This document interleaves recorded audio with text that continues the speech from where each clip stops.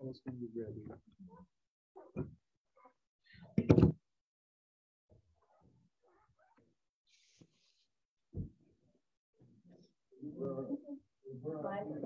Okay, we're going to go ahead and get started. Welcome, everybody. Good morning. I guess people will be straggling in, but you know, we got a lot to do. And of course, we won't be meeting next week because that's Christmas Day. You know, we could, but I don't want to be too sacrilegious like that. And then the week after that is New Year's Day. So I guess we'll be getting back together in January. But in the meantime, we got a lot to do, reading wise and so on. I'll tell you something about that, a proposal that Michelle Yu made about reading. And but today we want to do three major things. Let's put it that way. The crisis of the Democratic Party and the Biden administration. And that's a whole big thing. We'll get to that. The recent statements of District Attorney Krasner and what that said, what it means, and then some things about the life and death of Bell Hooks. And, you know, that'll be a little more complicated, but just a few things. And then what next year perhaps will look like for the free school, including the celebration of the 10th anniversary of the free school. You know, let me just start with this. You know, James Baldwin had a very colorful, maybe that doesn't describe what I want to say, but a very profound phrase. He talked about a long meantime. Now, everybody knows when you say in the meantime, you know, in other words, while I'm waiting to get something, I'm going to make do with what I have. So you say, well, you know, I don't have no money, but in the meantime, I'm going to make do. I don't have a girlfriend, but in the meantime, I'll make do. You know what I'm saying? That makes sense to y'all? Okay, make it very concrete, existential. So, but the concept of the long meantime is an ironic kind of thing, because the meantime, in the meantime means in the short run, but a long meantime means that the meantime, in the meantime, might last for an extended period, you know? And in a lot of ways, when we look at the situation at this time in the United States, words like the long game, the long meantime apply, because unless we can think about the long game, the long meantime, it's very difficult to analyze the moment. One of the great problems for the left, and you know, Johan and I were just talking about this, was the fact that they had no long game. Everything was the immediate. And so a lot of hyperbolic language, such as, you know, we talked about Cornel West and the whole thing of, we have a neo-fascist thug in the White House. You know what I'm saying? Without any understanding of fascism, neo-fascism, or whatever. But it was to get an immediate effect. The, quote, Black Lives Matter movement was one of those movements that claimed to be something that it wasn't. It was never a civil rights movement. It was never about Black life. It was about electing Trump. Biden was a Democratic Party along with the nonprofit industrial complex, of course, the corporate media, et cetera, that said we will use this to delegitimize and morally smear everybody that votes for Trump. You know, so the left jumped on board.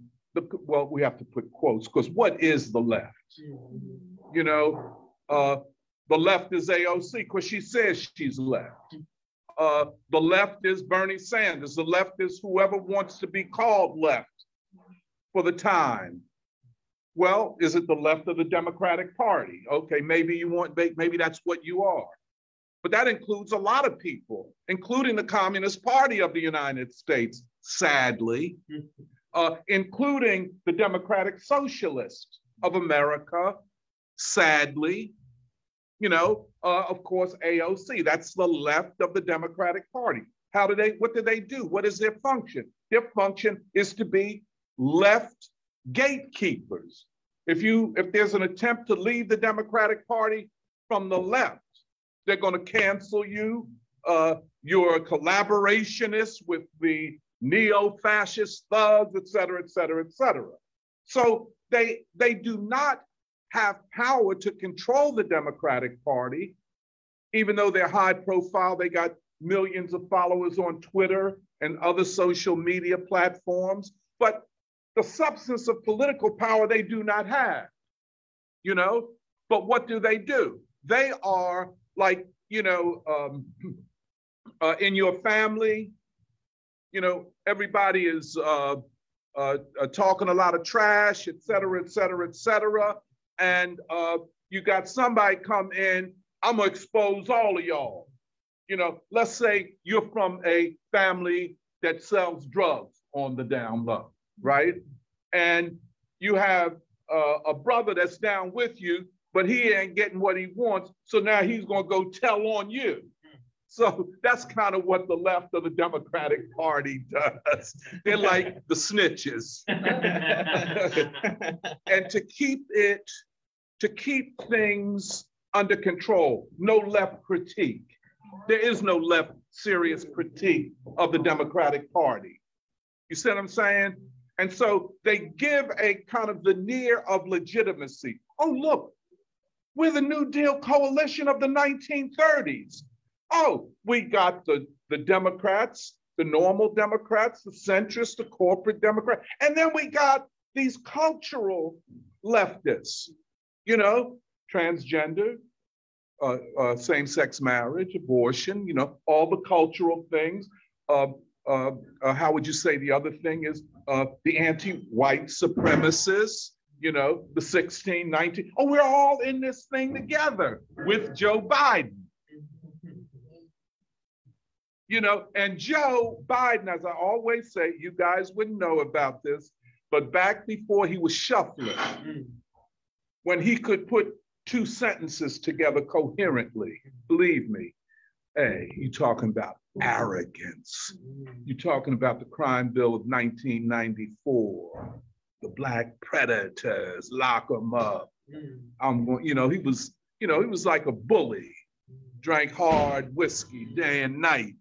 You know, player, all of that. I mean, really, you know, not a bad looking guy back in his days, wore the best suits, you know, kept himself suave. But now, how do you make him the Franklin D. Roosevelt of the 2020s? How you gonna do that? You can't. It's a hard sell. That's why you need a left cover to sell him to the rebellious young people, to the rebellious people in the Black community and the labor movement who's saying, nah, this don't work. You're not going to use me on election day and forget about me after that. Like Malcolm X said, you put him first and he put you last. You know what I'm saying? No, we're not. So you need a left to keep explaining to you, a quote left, explaining to the people that no, it's not what you think. And if you don't have him, you're going to have fascism, right? That's the role of the left. And sadly, Cornell kind of functions that way.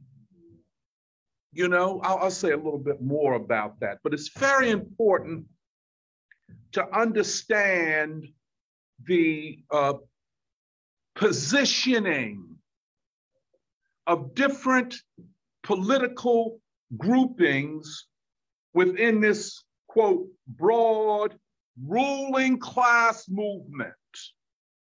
And that's what it is, called the Democratic Party. You know, the ruling class movement that calls itself the Democratic Party. The thing that you guys got to pay close attention to, you know, there is very little below the surface. It's a very superficial configuration. It's a top-down. And whenever you have top-down movements, and this, I don't care if you study the Russian Revolution, whether you study the any revolution, whenever it's top-down, it only gets so far from the top. And there is very little at the grassroots or mass level. You see what I'm saying? So all of this at the top, you know, it stays there. All of their academic experts, all of their politicians and intellectuals and cultural this, that, and the other, you know, which can always be on television and social media. Well, they are to make people believe that there's more to this coalition than there actually is. And believe me, there's very little there. Very little. And, you know, perhaps Joe Biden is the right man for this time, for this ruling class. If you feel where I'm coming from. He deserves them and they deserve him. It is pure rank opportunism. And we'll talk more about that, especially when we get to Larry Krasner. And I hope some of my friends are listening to this because I'm going to talk to them because they need to be talked to. But the Democratic Party, starting with the Biden administration, is now facing what I would call an existential crisis. And this is not just about the Democratic Party, because all of the establishment Republicans, all of the, quote, conservatives in the media, in academia, have all abandoned what is now the Trump Party. Quite interestingly, in 2016, Trump, while campaigning, predicted that he would fundamentally change the Republican Party and make of it a working class party. These are his words. And if you go to Politico and put something like that in their search engine, I think you will find that statement. And in fact, the Republican Party is made up of the majority of the working class. The only group in the working class that is holding out at this point are Black workers. But not because they are so committed to the Democratic Party. They just have not made up their mind. Mexican and other Latino workers are going in droves from the Democrats to the Trump Party. Well, the entirety, almost all of the white working class are over there, you know. And as a consequence, you're seeing throughout the country, Republicans running for state office, running for Congress, who are talking more about working class issues, including universal health care and other things. This phenomena has been reported on in Politico. Joe, maybe you have seen more of these essays, but it's all over the place. So the Democratic Party today is the party of the greatest concentration of wealthy people of any political party in human history. There's never been a political party where all billionaires are in it. You know what I'm saying? It is the party of extreme wealth and power. And it is the party that is committed to the ruling class holding on to power. That's what it functions for these days. Let me put that another way.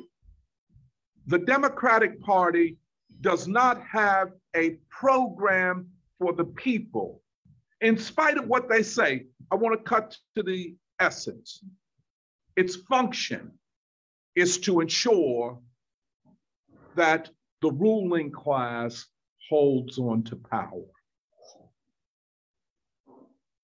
The vast majority of those in the ruling class, I'm not just talking about the billionaires. When we talk about the ruling class, this is not an economic definition or identity. Sure, it is the billionaires, but it is all of those who are committed to holding on to the capitalist mode of production in this moment of deep crisis. That is the ruling class. The majority of the ruling class is made up of bureaucrats, politicians, intellectuals, career civil servants, that type of thing. They're all the ruling class, the FBI, all of those, the top ranks of the military. That is what we call the ruling class, and they rule not just in the interest of, let us say, the richest people or the most wealthy people, but they rule in the interest of a system. A system, and not just a system that rules and dominates this country, but a world system. So the fractures that we see domestically are also more profound globally. And this is big, this is huge. But the immediate crisis, Joe Biden, not even a year as president, not even a year, running on, I'm going to get everybody vaccinated, we're going to bring COVID under control, and the country will be back to normal. The economy will begin to grow at rates that we haven't seen, and I'm going to govern as a progressive. In other words, I'm proposing $3.5 trillion. Everybody get out of jail. We defund, everything you ever heard of that you ever want. It's going to be like you died and went to heaven. Working class, middle class, come on back to the ruling class. We can run this thing, give up on this rebellion, all this anger. We're going to buy you off in the short term. But then it didn't work out. It didn't work out. Part of the reason it politically was not going to work out is that the Trump party and every Republican, I don't care what she or he says, that remains in the Republican Party has to accept the dominance of Trump and his forces.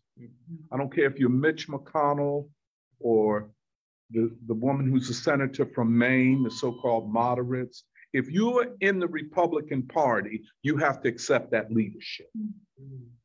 It is the decisive force in the Republican Party, which is the Trump party, probably, and I'll get back to this, the most important political force in the country. Let me just say quickly, that's what the Virginia gubernatorial race showed. Because it was a face-off between a Republican, moderately Trump, not a Trumpist in the quote extreme sense, but enough of Trump to let you know what time of day it was, and Terry McAuliffe. Terry McAuliffe is not just a cat running for office. He is a huge player in the Clinton wing of the Democratic Party. Huge.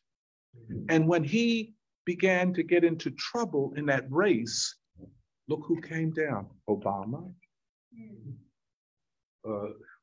Biden, as they say, shuffling along. Kamala, yeah, she came down there. In other words, the two wings that are fighting for control of the White House, the Obama wing and the Clinton wing, they united to save Terry McAuliffe.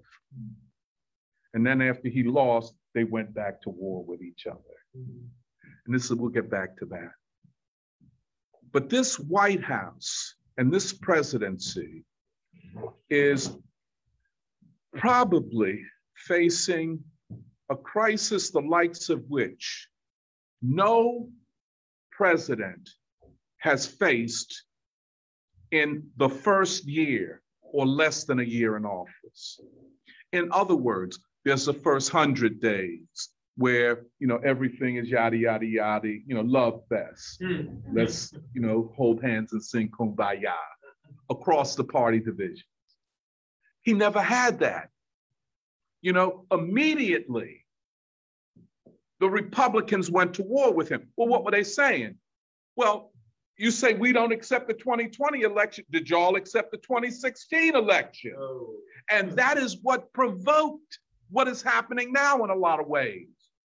Don't forget, Trump wasn't even inaugurated, and they were saying that the Russians elected him. Remember that? Russiagate. Now we know that was a full lie, And then you're going to impeach the man twice.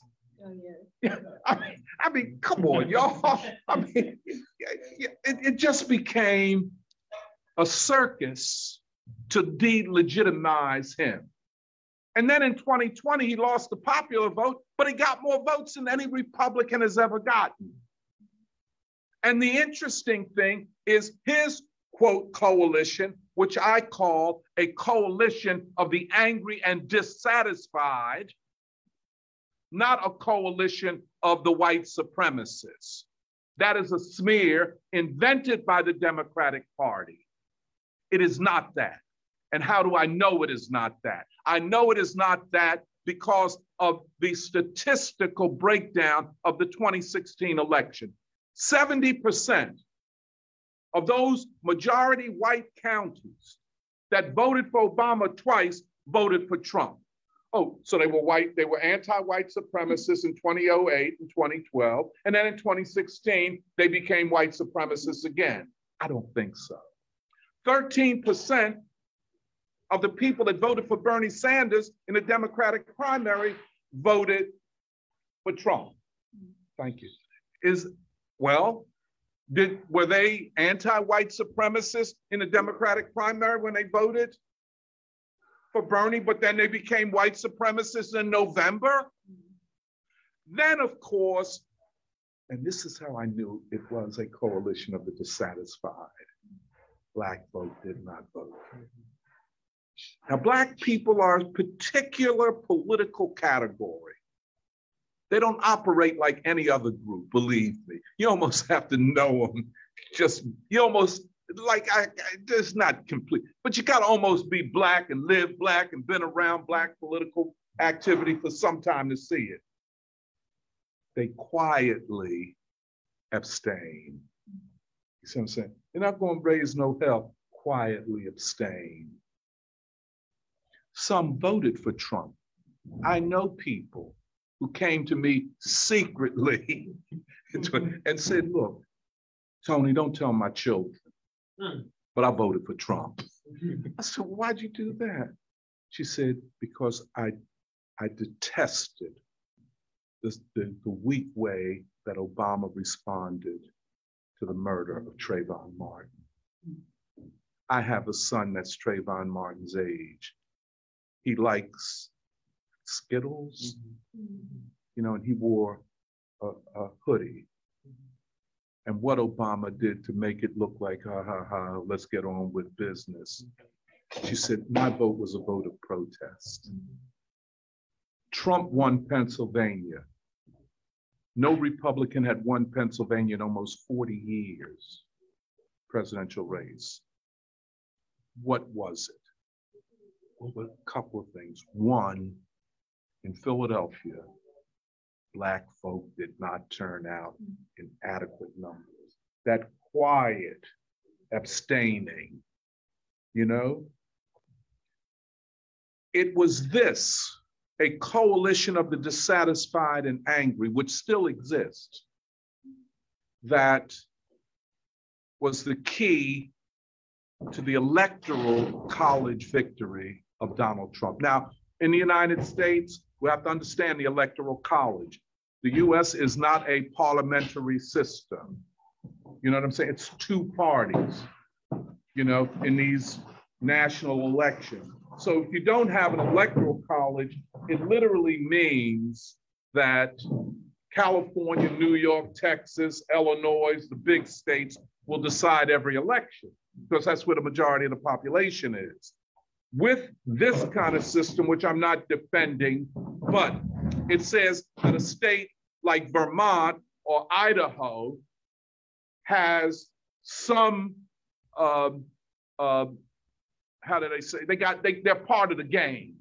You know, that's why you have that. So now they say, well, we want to overturn the electoral college. Well, you didn't want to overturn it when it played to your favor. You know, I mean, these Democrats crack me up. Oh, we're down with the filibuster until it doesn't work for us. Either you're down or you're not down, you know, but the ruling class never accepted as legitimate Trump's election. Never did. And they hounded him for 4 years. And it was unbelievable. Nothing like that had ever happened. Nothing. No president had ever experienced what he experienced. A lot of people say, well, he deserved it because he's a cold-blooded white supremacist. Oh, go ahead. Yeah. Yeah. Oh, they want to hold up. We got to hold up a minute. They want to use these things.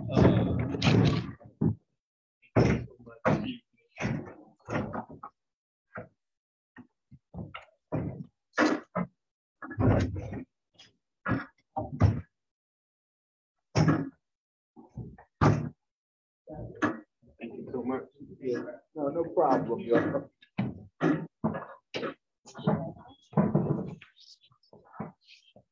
Like they say, preschool is very, very flexible. Really, we know how to keep it moving, man. It's all good.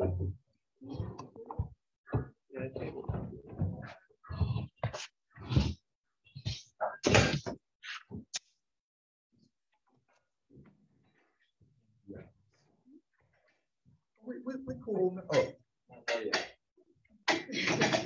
Not enough to take.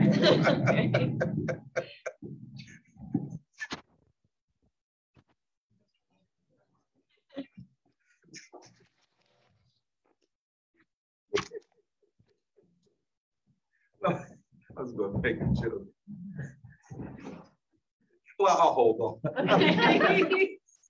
My jokes have a way of morphing into cursing and profanity, and I'm in the church. But anyway, no president had ever experienced that. And his people, the people, and then of course, to label every white person that voted for Trump as a white supremacist. That what we were experiencing is a crisis of historic proportions, and it continues to this day. We'll come back to that. By the way, you know, there's an article, I guess Jerry and Joe and myself will talk about it, an article in the New York Times which cites a number of academic studies and what academic researchers in elite universities, and when you say academic researchers in elite universities, what you are saying, by saying that, that's a long way of saying puppets of the ruling class. That's really what they are. And so their concept is to defend the existing order and the existing class relations of political power. But we'll come to that in a minute. But everybody is, to make a long story brief, everybody at the elite level is in a state of anxiety and pessimism. And it kind of boils down to one phrase: we're losing our democracy. You know, but then at the level of the grassroots, it's a different narrative, and it pivots in the immediate sense, not in some high ideological, political sense of, quote, we're losing our democracy. But there are three big issues that affect across the board the masses of people. One, inflation. Now, you know, we in the Free School began talking about inflation about 4 or 5, maybe earlier, months ago. This is when all of the economic experts, including Yellen, who is the Secretary of the Treasury, and she was at one time the chairman of the Federal Reserve, so she's supposed to know everything, and a wise woman and all that, and the adult in the house, and others came out with the same, well, don't worry about inflation, it's only transitory. But now they're all saying this is more dangerous than we thought. This is, and it is. Now they said that in November, inflation jumped to about 6.8%. But let me tell you, when they give you inflation percentages and numbers, they're not talking about your experience or my experience with inflation, because they don't include in it the things that we buy. Fuel, like gas and heating oil, and food. That's not included. So you can see a 30, 40, 50% increase in gas at the pump, then everybody gets afraid. Well, how am I going to heat my house in the winter? Or how am I going to get to work?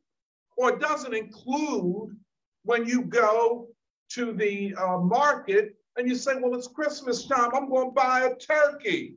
And then you see the price, you say, no, I'm not going to buy a turkey. Let me get some ground beef and have hamburgers. You know what I'm saying?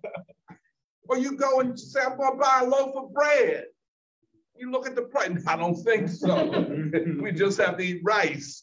You know. But anyway, this is where it is hitting the people. So the experience of the masses of people with inflation is vastly different than what these elite economists living in condos and drinking only the most expensive scotch and brown liquor and gin.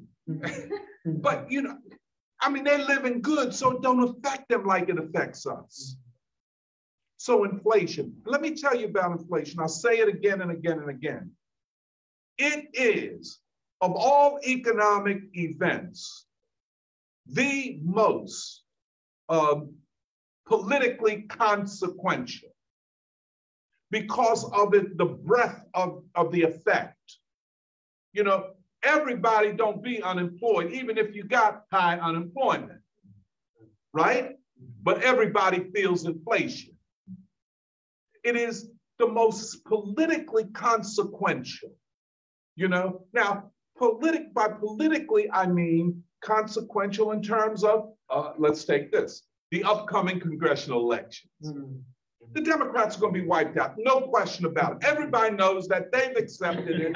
So, yeah, they're going to be wiped out. So that's why they're trying to get on with the January 6th investigation, because that's going to be over in a couple months. You know what I'm saying? And that's why Bannon and them are saying, hey, man, lock me up. You know, you're making me a revolutionary hero. And he's delusional. He's like, I'm the Lenin of the right. But we'll talk about that in a minute.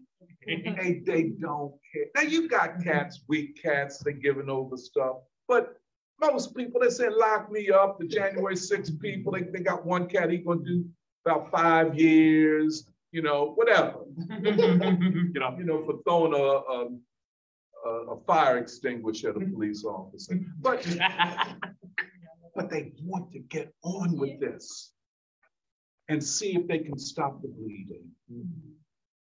Because if they get wiped out in 2022, next year, which means not only the House, we know the House is gone, but probably the Senate.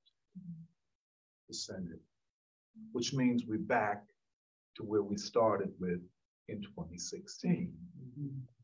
And thus begins next year, after the dust clears, we begin the presidential election, which is not just the election president, but what will be the configuration of power in this country. Very consequential election, and we have to understand it, and that's why we have to understand what this quote left is, because they're going to come out with all of the propaganda. They're going to be talking loud and saying nothing, trying to confuse the masses, because the ruling class is in a fight for its life. Inflation, that's number one. It doesn't look like it's going to abate.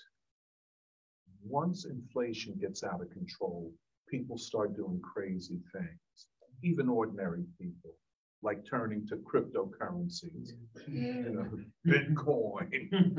You know, I got a cat that I listen to called Max Kaiser, and his answer to everything is Bitcoin, Bitcoin. But don't nobody know what Bitcoin is except Samir, and he still ain't explained it. So I said, well, where's blockchain? Well, blockchain is if you do this and I do. So don't nobody know what Bitcoin or crypto. You know what crypto means? Crypto means, I was going to say fake, crypto, disguise. So you say cryptocurrency. It's something like currency, but it really ain't currency. So you say, well, I know what it's like to hold $1 in my hand, but I don't know what it's like to have $1 million in crypto. And then when they go to this thing of mining crypto, what you talk? It's all, this is what you call a Ponzi scheme. A few people know what the game is, and everybody else has been sold that since these people said, I made $100 million on crypto in 6 months. You understand? It's just like Jane Fonda saying, do aerobics, you live forever. And now she got osteoporosis. I was supposed to live forever if I did aerobics. Yeah, she's one, no, Jane Fonda's one that came out with aerobics. Y'all didn't know that, did you? I know that. Yeah, check it out. She started that. You know, and it was a sexy thing, you know, because she had on leotards and jumping around and all that. Yeah. A lot of brothers, oh my God, I'm gonna live forever. But anyway, oh God, let me get my head together. But you don't. So everybody's saying, look, the dollar is being devalued. All sovereign currency, that is currencies that are backed up by a government, are going down, except the Chinese renminbi. and maybe the North Korean currency, because they act like they ain't worried about nobody. Hey, look, North Koreans, they say, look, y'all do y'all, but don't come up in here. A song called Armed and Extremely Dangerous. And that's what the North Koreans said. We armed and extremely dangerous. And you see what we got, you know, and don't, I mean, I love them people. I love that. Huh? Yeah, you got to love them. No COVID either. No, no COVID, because no one's going. No, ain't nobody got COVID. You can't come in and you can't come out. They're not the water with China. South Korea ain't coming in there. You know, nobody from the white world is allowed up in there. So hey, we ain't got no COVID. Everybody's eating. You know, and we got weapons. And if the United States think they're gonna come over here with nuclear weapons on us, we can touch you. That's what you know, in boxing. You can touch me and I can touch you. And let's see who gets touched the hardest. But it's a beautiful thing. No country in history has ever done what they have done. And they are worthy of a real study because they teach the world resilience, how to unite a people. And it is the unity of the people that decides history. Okay. Inflation. Raging could become hyperinflation, which means then we back to Germany in the 1920s. Cat got a wheelbarrow full of German marks. Somebody said, hey dog, where you going with all that money? I'm going shopping. He said, going shopping? I said, yeah, man, a loaf of bread is $500,000. So I'm going to buy a loaf of bread, a quart of milk, and a chicken. That's why I need $5 million, really. And like in Zimbabwe, it got so bad over there, the government said, y'all think you're poor now? Look, I'm gonna give everybody money, print money, give everybody money. So they printed so much money, a dollar was worth half a penny. So so inflation can get out of hand. I mean, and it has in human history. And it happens when a state no longer has control politically, where ruling class has lost control. So when you talk about inflation, you're talking about an economic event, but that quickly becomes a profound political event and threatens the sovereignty or the rule of a ruling class. And since the dollar is the global reserve currency, which means that not only is it privileged, because everybody needs dollars if they're going to trade on the world scale. It's a very, money is a very funky thing. You got every kind of theory of money that you can imagine. You understand? Like what they got the new theory of money. Yeah, modern monetary theory. Modern monetary theory. Just spend all the money you need. Don't worry about it. Let the good times roll. That's a blues song. I don't care if you're young and old. Let the good times roll. Drink all that whiskey. Get some fentanyl too in your weed. Hey, but the good times come to an end. You can only party but so long. And then you back to basics. What is money? What does money represent, if not labor? Past labor. When you got $1 in your pocket, that represents that you worked. You dig what I'm saying? You ain't got no money. Either it's the labor of other people that you're living off of. I mean, like on welfare, unemployment. I'm not talking about the rich now. But if you got money, it represents labor. So labor don't count no more. The labor theory of value ain't in play no more, right? We ultra supply side economists, ultra libertarians. Don't nothing count no more. It's what, if you say I'm down, and yeah, I'm down. It's like identity politics of economics. And you know, identity politics don't go but so far. You know, like identity, you know, you feel good for about 2 years. And then you say, now I'm back to basics.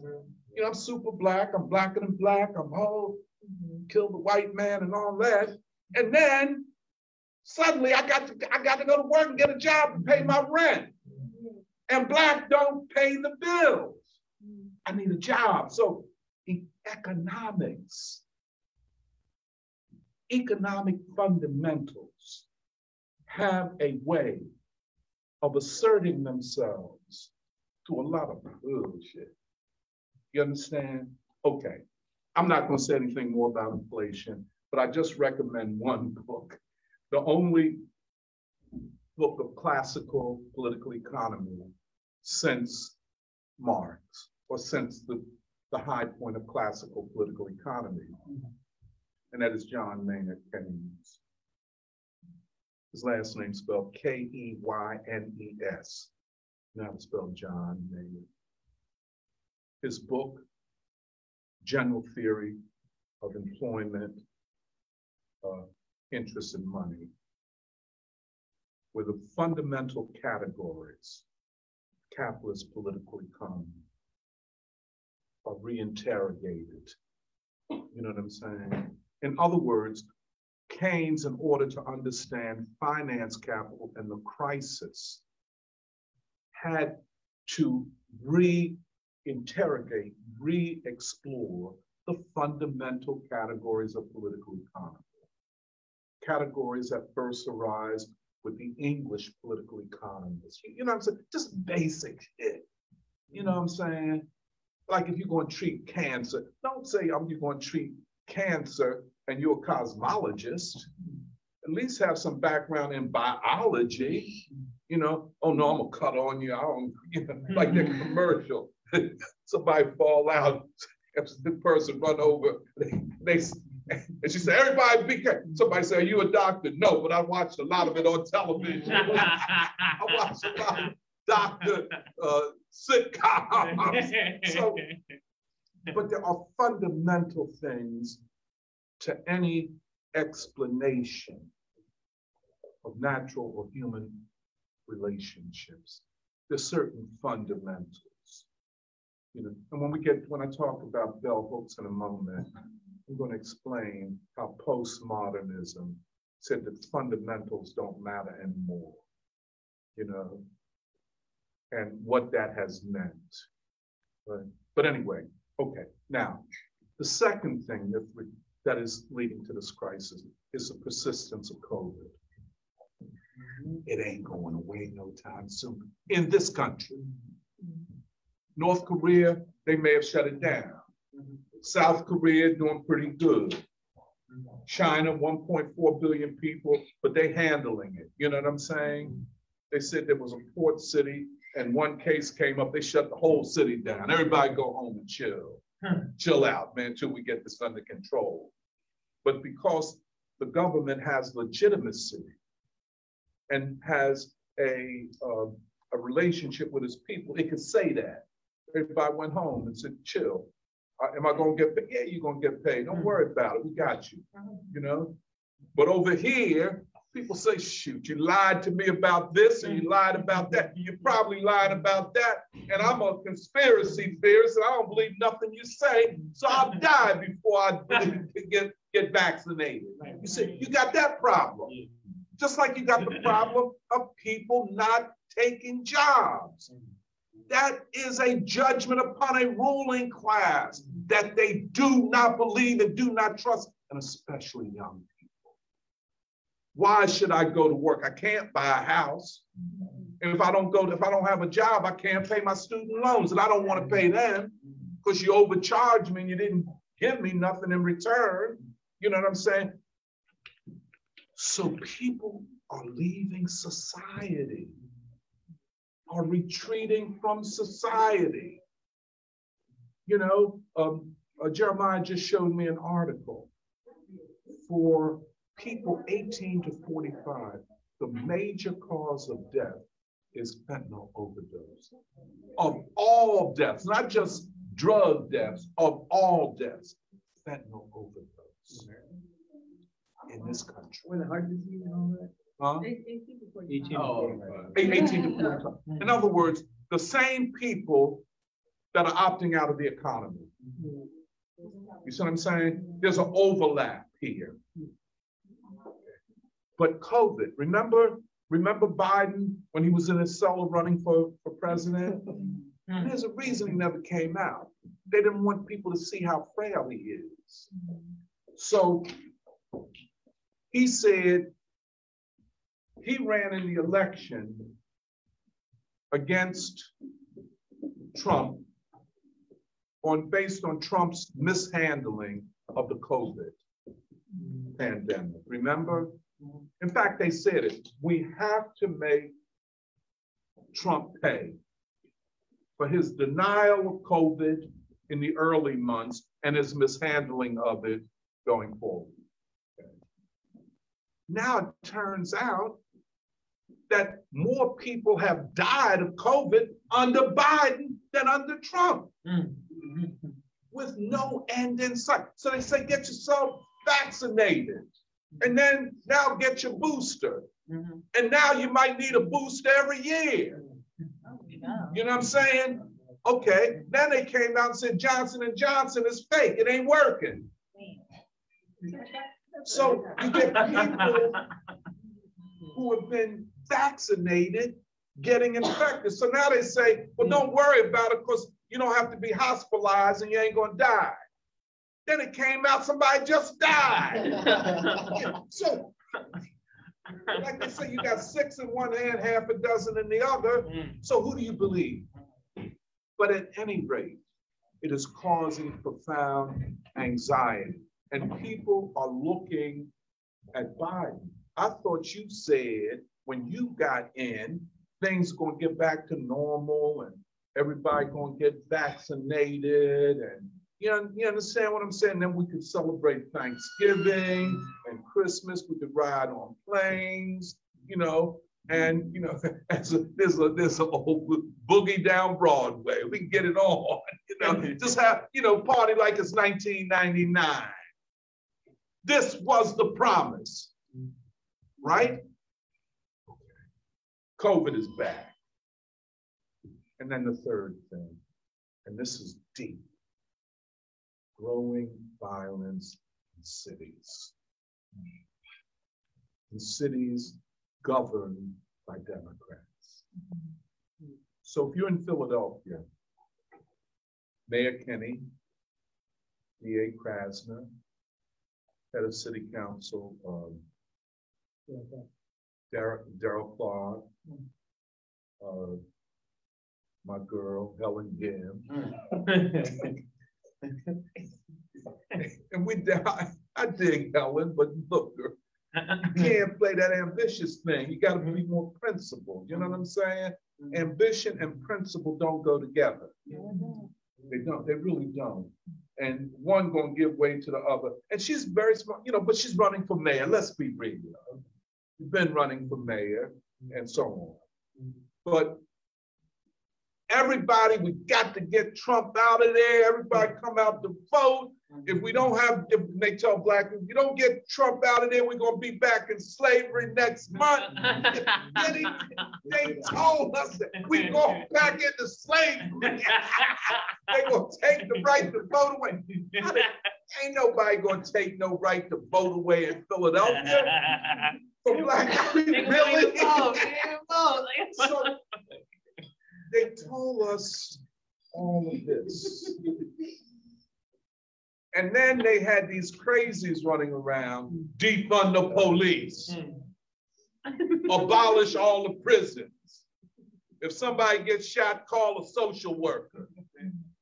Call a social worker. I got somebody up in here with a pistol to my head. We're talking about call the social worker. I mean, I remember when I first heard this thing of defund the police. I'd never heard of it before. Obviously, it was being incubated in elite universities in sociological grad seminars. And you know how simple them people are. If you want to see some dummies, go to a grad seminar at an elite university. You know what I'm saying? You know what I'm talking about. You've been in one. Okay? You in one now? Yeah. Oh, boy. You know what I'm saying? You go to one of them things, and the dumbest people who specialize in running off at the mouth.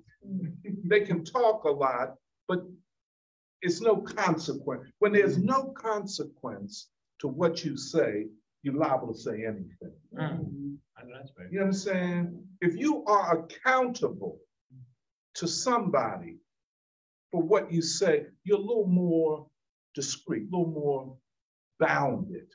There are boundaries. But if there's no consequence, you just run off at the jibs. And especially the mouth, that's what they're.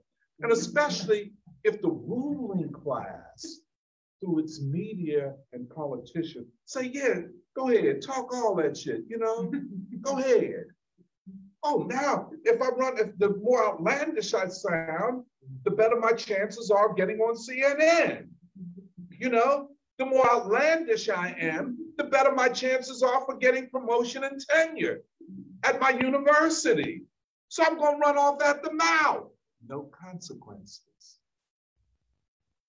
Defund the. So wait a minute. Did I hear what I just said? That was in the summer. I never heard of it. I'm out of touch with them people, with the universities. Defund, yes or no? Defund the police. This is on Terry Gross. Very sophisticated show. Very intellectual. You know what I'm saying? Defund. Yes. Well, we found that the problem is the police, and since police is the problem, what we propose as a solution is that rather than the police, you have the social worker. And the next one, so Terry Gross on asked the obvious, well, is the social worker armed? Just in the event that talk therapy don't work. No, they're going to come with sophisticated language. Sophisticated language and administer social psychological therapy informed by Frantz Fanon, black skin, white mask, on the spot.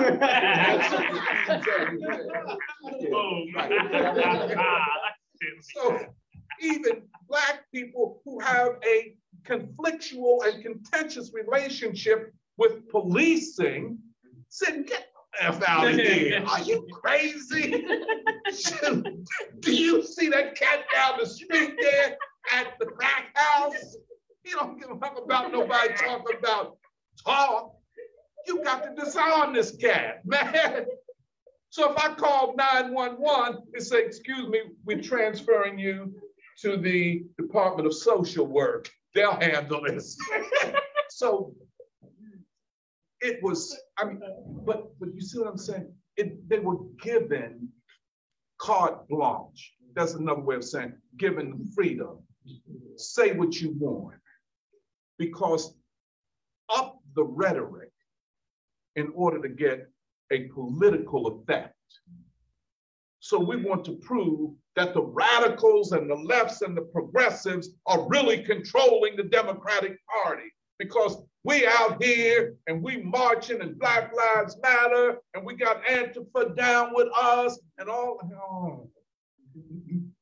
That was a summer of real difficulty because, you know, like when you see a lot of BS and you know it's BS, not that I'd ever seen this before, but I'm talking too much, I'm sorry. But you've been around the block a few times. You know a BS artist when you see one. You know, even when they come in a little smiley white face and use academic, you say, this is a hustler.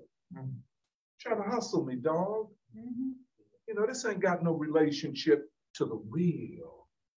And that's what a hustle is, to separate you from your money, but first, got to separate you from reality. You know, separate you from a real anchorage. Okay. In the midst of Black Lives Matter, in the midst of this thing of the police have to be not reformed, not radicalized, not controlled by people, government, but abolished in the midst of this. And not only because of this, and no one knows all the reasons, a rise of crime in urban areas. Therefore, on the ground, take Philadelphia. Let's go, not just Philadelphia in general, let's go to Cobb's Creek. Cobb's Creek, stable working class, middle class professional, all mixed in, homeowners, you know. They have had it up to here. And they said to my friend Sandra, very brilliant woman, as I told you all before, she's like a political operative, a machine politician type of person. She's not an office holder, but she's one of those that puts people in office. She gets out that vote. She told me about the anger of ordinary people, people who are church people using the MF word. You know what I'm saying? I'm not voting. They think I'm, you're just going to use me again and again and nothing in return. And then the murder rate. And then Krasner will come back to. Those three things have undermined what constitutes the voting base of the Democratic Party. Inflation, persistence of COVID, and the rise of violent crime. Not just a cat, breaking into your car. They don't even consider that a crime no more. Or shoplifting, that's not a crime. So none of that. We're talking about hardcore, pistol in the face, drive down, just shoot up a whole block, randomness without boundaries. And the murder rate in Philadelphia is at an all-time high. This is producing anxiety on a level that you cannot imagine. People are afraid. I'm going to come back to Krasner, and I won't get this Democratic, but probably, and there have been many tipping points, but probably the one that kind of tipped it over the edge was this young woman, 31 years old, who her family and friends had just given her a baby shower. And she was coming home and she was unloading her gifts from the back of her car, trunk of her car. And someone came up and shot her to death. And the baby, okay? Got some media attention, but it's no, quote, big thing. But it is for us. We don't have to wait for the media to tell us what time of day it is. Something different is happening qualitatively. It's not just the numbers are significant, but something is going on. This is a political, and all three of these, as you can see, are politically consequential events.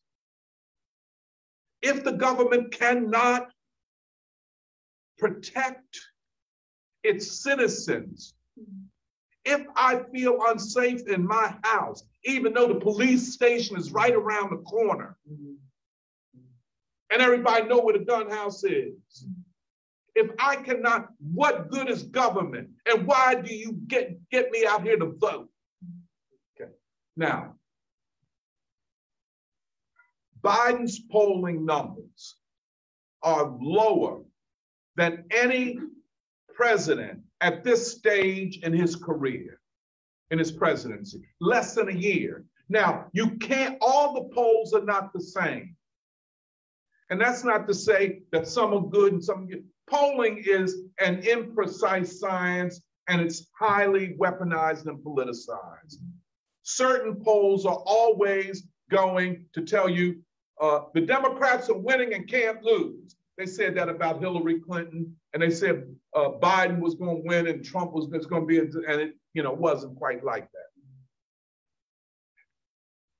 certain polls like the Rasmussen poll and the Trafalgar poll have a way of tapping into a broader sentiment than some of these other polls do. The ones that were more accurate about the last two presidential elections show Biden's polling numbers to be lower. In other words, Biden, and I think the Rasmussen poll, if I read it just the other day, is 40% in favor and 57% against. In other words, he's 17 points underwater. He can't make that up ever, ever. The more favorable polls to the Democratic Party at best show something like 43-43. Okay, that's 86, so 14% undecided. You know what I'm saying? You don't know what way they might go. But I'm saying, if you take an average of all the polls, Biden, as they say, is underwater. But then there's the other problem. And this is, how could you say, the human problem of politics, of, quote, democracy. Not the quotes. Because what we're talking about are contending forces within the framework of a certain state system. In other words, we can argue, fuss, and fight all night and day long. But the bottom line is the forces that control the state make it possible for us to debate. In other words, we are not challenging the state power, the ruling elite. We're just challenging each other, like me and Emily, we fuss and fight, but we accept that the state, the sovereign, as they call it, makes it possible that we can fuss and fight. And because we can fuss and fight, we call that democracy, right, without any consideration of who is controlling the state, which is, we'll get back to that in a minute. So the progressives thought that Biden's election was because of them.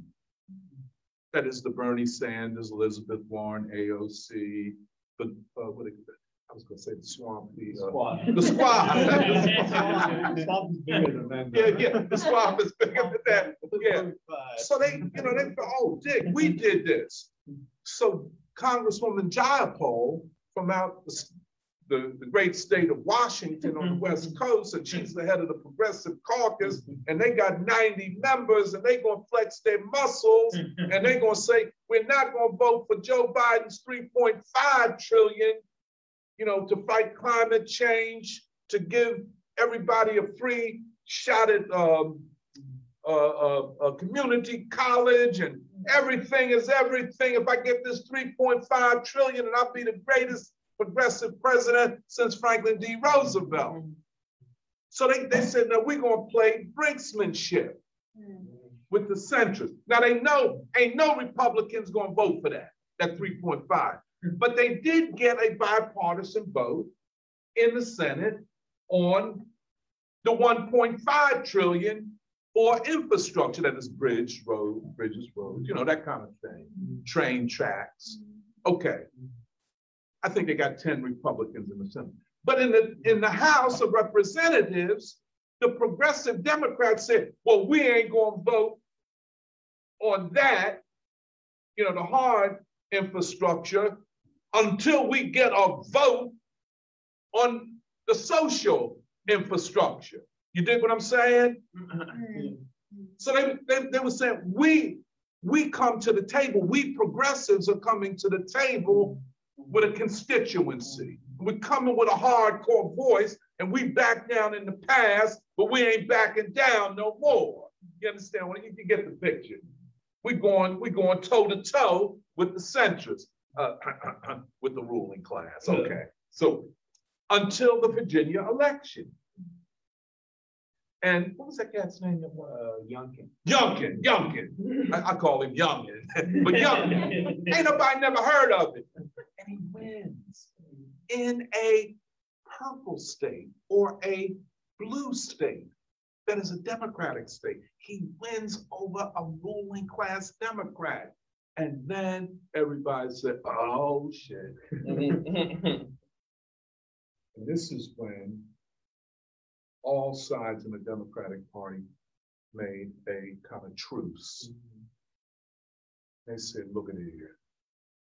You can't get 3.5 trillion, what you think of 2. And the 2 got down to 1.8 trillion. Last I looked, it was down to 1.75 and falling fast. And they keep putting Schumer, and he about 2 steps behind Biden in terms of the mental thing. He shuffling. He said, we're gonna have a vote on this by Christmas. Well, Christmas next week. So don't think we make Christmas. So you get faction party. But then you get the same, not the same, but a fracturing split within the White House itself. Biden can't run nothing. You know, he has to take his medication, he has to sleep. You know, so they bring him out when they can, put him back in. You know, even during, and I'm not making fun of a cat who is frail, but you know, but you have to compare the guy. But he was like a thug in a beautiful suit and a kleptocrat. Everybody in his family get paid. Son Biden on the pipe, but he still get paid. He is on the pipe. His brother is getting paid. His sister, you understand? Everybody getting paid. You know, when they go to a foreign country, they say, I'm coming here on behalf of the Vice President of the United States. I said, well, how we know that? Got to break out his license. So you see, my name is Biden. And he's getting paid. You understand? But he can't, he's incapable now. So who will control the White House? So everybody asks, where's Kamala? Ain't nobody seen Kamala. Let me tell you what done happened. 2 factions, Hillary and Obama. And the Hillary people, which are also Joe Biden, they never forgave. See, Kamala did Biden dirty in the debates. Remember that? Yeah. When she said, I was the person trying to ride on that bus to go to school. But you wasn't right. You was up in Canada. You went to high school. Ain't nobody checked on the bus. She went to school in Canada. You know, she tried to play the race card. I'm a black civil rights. You know, let me tell you, just so y'all can't get all of this because it's just too much at one time. You ever see the painting of the federal agents with the little girl? They're taking her into the schoolhouse in Little Rock, Arkansas, somewhere. I don't know. But that's an iconic painting, right? Kamala trying to act like she's that, and you blocked the door so I couldn't get in. So she did that, and the man, he brain dead and confused anyway. So he couldn't answer. He couldn't say, well, wait a minute, baby, you was up in Canada. But they never forgave her. She also went after him on the Me Too, remember? When he had accusations against women staffers accused him. She attacked him in the debate on that also. She attacked him on that, on Me, so she got him on Me Too and on racial discrimination. You was against busing when I was trying to get on the bus so I could get an equal education. equal education. Both of your parents are professors. Hey. You wasn't sure you had an equal education. But anyway, she played and then still couldn't go beyond 1% in the polls. But, okay. So Obama and them put a lot of pressure on Biden. It's that period, after he got the nomination, they say he's weak. You know, we don't know if we can beat Trump because Trump is a campaign. He'll go out here and rile up his people. We don't know if we can beat him. So we have to make a compromise with the Obama thing to bring these two, Clinton and Obama forces together, the two major political movements in the Democratic Party. So they asked Obama and them, well, what y'all want? We want a Black woman as a vice president. Oh, okay. So this will be a historic thing. This will show how progressive the Democrats are. So they couldn't find them. But one woman they wanted, come to find out, she's a congresswoman from Southern California, that she was down with the Cuban Revolution back in her days. So, although she denounced it since, you know, then they had somebody. So they ended up with Kamala. Kamala is a senator from the largest state in the union, which was a mistake tactically because you didn't need California, so you didn't need her. You know, it would have been better to get a Black woman from, let us say, Georgia. You understand? Or Pennsylvania even, you know, one of them swing states. But anyway, they figure that, well, she'd get out the Black women's vote, and you heard this narrative that Black women, we stand up for the Democratic Party, even when Black men they don't want, that don't say nothing all that much about them. I mean, you've been hoodwinked. You drank the Kool-Aid for, you know, but that's just Black women are the base of the, you know, but it's not, look, please, it's just to try, it's a kind of seduction of people. You know, oh, you so oh, you so down with us now on election day, but after election day, don't hear nothing, but you love Black women up until, you know, all that over. So anyway, they got her, and they got her now. But then the struggle within the White House is so intense that they shut her down. Now the problem is that if they come with the 25th Amendment and say, look, Biden is incapable of continuing as the president of the United States, which they could say, you know, of course he is, he can't do it. They say, well, how you gonna get him out of there? We said, well, we can get Nancy Pelosi and a couple other people to come and say we're going to impose the 25th Amendment on you. You got to get out of here, dog. And they said, well, suppose you don't want to leave. So we bring the cops in here, arrest his ass, take him on out. You know? But they said, well, if we get him out, and all we got is Kamala. And don't nobody like her, and we in worse trouble with the masses than with Biden. Last point, just bring it all back home. There's an essay, I think Jeremiah Raymond Joe talked about it, that was in the New York Times. I could text it to people last week, I think, something like that, by a guy that writes regularly. And the thing that's, I think that's something his name is, but the thing important about his commentary in the New York Times op-ed page is that he's always citing a lot of research, academic, and then also journalistic articles and such. And what he shows in this article, what they're saying across the board, quote, democracy is in crisis. It might not survive. That the nation is so divided that that democracy as we know it, and the peaceful transition of power might not survive. They're right. there is a democratic crisis, but it is not the crisis that they're saying.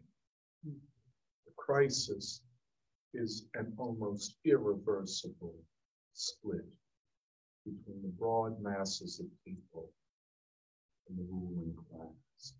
And what they are really saying is, can the ruling class hold on to power?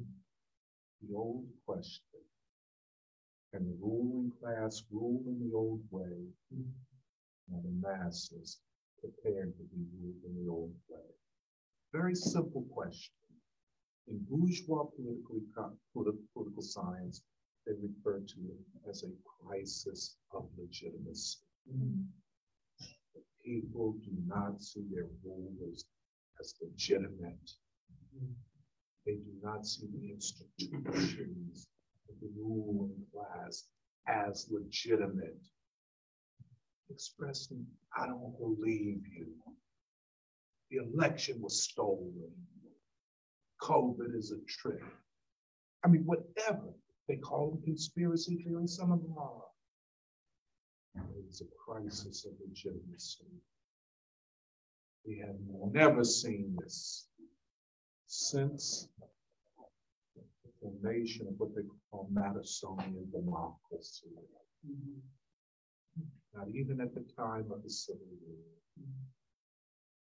This is the first time in the history of this country that we face what they call a democratic crisis. The ruling elites are in a state of dark fear. I listen to all of the shows, read everything I can all day long. Sadly, we're not for the free school. I'd be walking around. Oh shoot!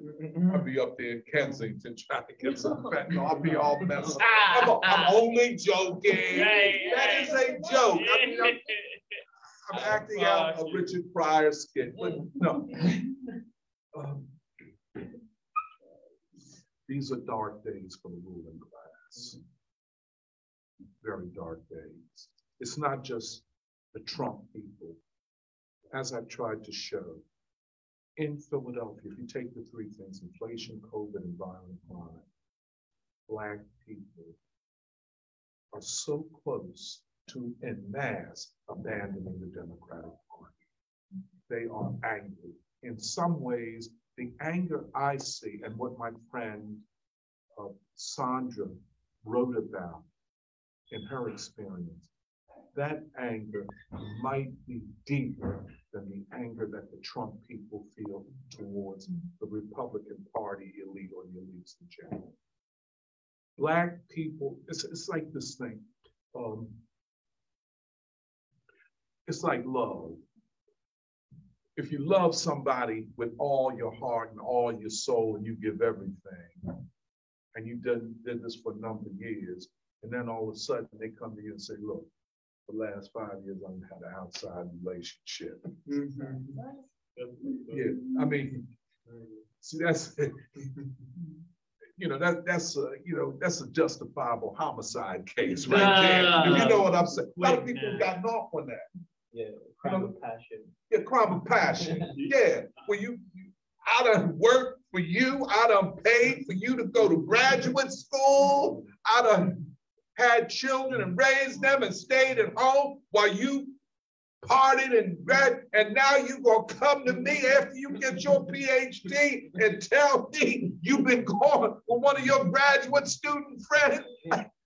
Hey, you got to die now. But I'm saying, I use that. You don't get off. You don't get off. No. You get a lesser sentence. You get. All right. So you do 3 years. Okay. Yeah, unless in the U.S. In the U.S. My point is, the sense of betrayal is just that deep. Yeah. Oh yeah. We put you first, and you put us last all the time. The resentment is deep. Politicians, Black politicians, can't go into Black neighborhoods. Oh, we're gonna hold a community meeting. Black people come there and say, oh, no, you're not. You ain't gonna hold nothing up in here. Get the fuck out of here. You understand? That is how deep it is. It is a different kind of anger, a different sense of betrayal. And it's very deep. I say all that, we do fit. Now, the question is, what comes next? One, there are elections, but elections do not tell the whole story. You know, the Democrats are going to get wiped out. They'll probably lose in 2024 as it looks right now. You're probably looking at a second Trump term if he wants it. You know, there is nobody to oppose him. The Democrats have nobody. They're already on CNN talking about, we got 11 people who could replace Biden. 11 people, then they put them up there, Kamala Harris, the governor of Illinois, who was overweight, might not make it. You know? I mean, and the other 9 you ain't never heard of. Ain't nobody never heard of them. Oh yeah, Buttigieg. Buttigieg. Chill. Okay. I'm sorry, I have certain concepts I can't introduce to children. But no, Buttigieg, AOC, they try to bring it, but they can't. They have no base, and the Democratic Party is not trusted by the people. This was the last time for that. They shot their best load, and now they have nothing. What will the ruling class do? What can they do? No one can predict at this point, but we are facing a political crisis the nation has ever faced. I'll stop on this. Then we can go to Larry Krasner in a minute, but I just wanted to set that up. I know that Jerry and Joe got some things to bring out too. Joe, go first, because you're talking about that data. Oh, yeah. Hey, look, if I talk too long, y'all forgive me. I had to throw some jokes. Because we all be on drugs if we don't laugh. Yeah. Well, I wanted to talk a little bit about this polling data which came out similar to what Doc was saying. So there was a poll done. Actually, the actual surveying and all that was done in February, but the poll was compiled and whatever analysis was done in October of Americans' attitudes. Actually, it was done in a number of Western countries or advanced industrial countries, which they mean white. Yeah, but it also included like South Korea, I think, maybe Japan also. But, okay, you can. I won't comment on that. Focus on the U.S. I don't know. No, I'm sorry. Go ahead. The data on the U.S. actually was the most stark in comparison to all the other nations, which were, although they were all bad in terms of their citizens' attitudes towards their political systems. Pretty much all the Western countries had over 50% of people who were dissatisfied with the way their system was working. And then there was a specific question about whether you feel that your political system needs to have major changes or needs to be completely reformed. And so the people who made up those two categories included over 85% of the American survey. So in other words, 85% of Americans, when asked about their democracy and their political system, I should say that it needs to be completely reformed or needs major changes. And then when they asked about the economic system, Can I ask you a question? Yeah. What is the breakdown between reform and major change? That's a good question. I think it was fairly even, I think, but it's not defined exactly the difference between, that's also the thing, between major reforms or complete change. The other thing is this was taken back in February, but even back then, the economic system, they said that 66% of people also said the same thing, that the economic system needs major reform or needs major change or completely be reformed. And I think if they were to do it now, it would probably be, I don't know, maybe 80% similar. And then similar number, 76% said the same thing about the healthcare system as well. And I think that would also be higher given the situation with COVID. And I think in the countries that they surveyed generally, which include the, like we were saying, all the advanced industrial nations, it was about 56% that had held this view. It included, France, Germany, but it was over 2/3 in Italy, Spain, the US, South Korea, France, Belgium, and Japan. So all of that holds. I mean, it basically shows that this crisis of legitimacy, crisis of the political system, which is essentially a crisis of democracy, again, tying into this democracy summit, maybe Jeremiah will talk a little bit about.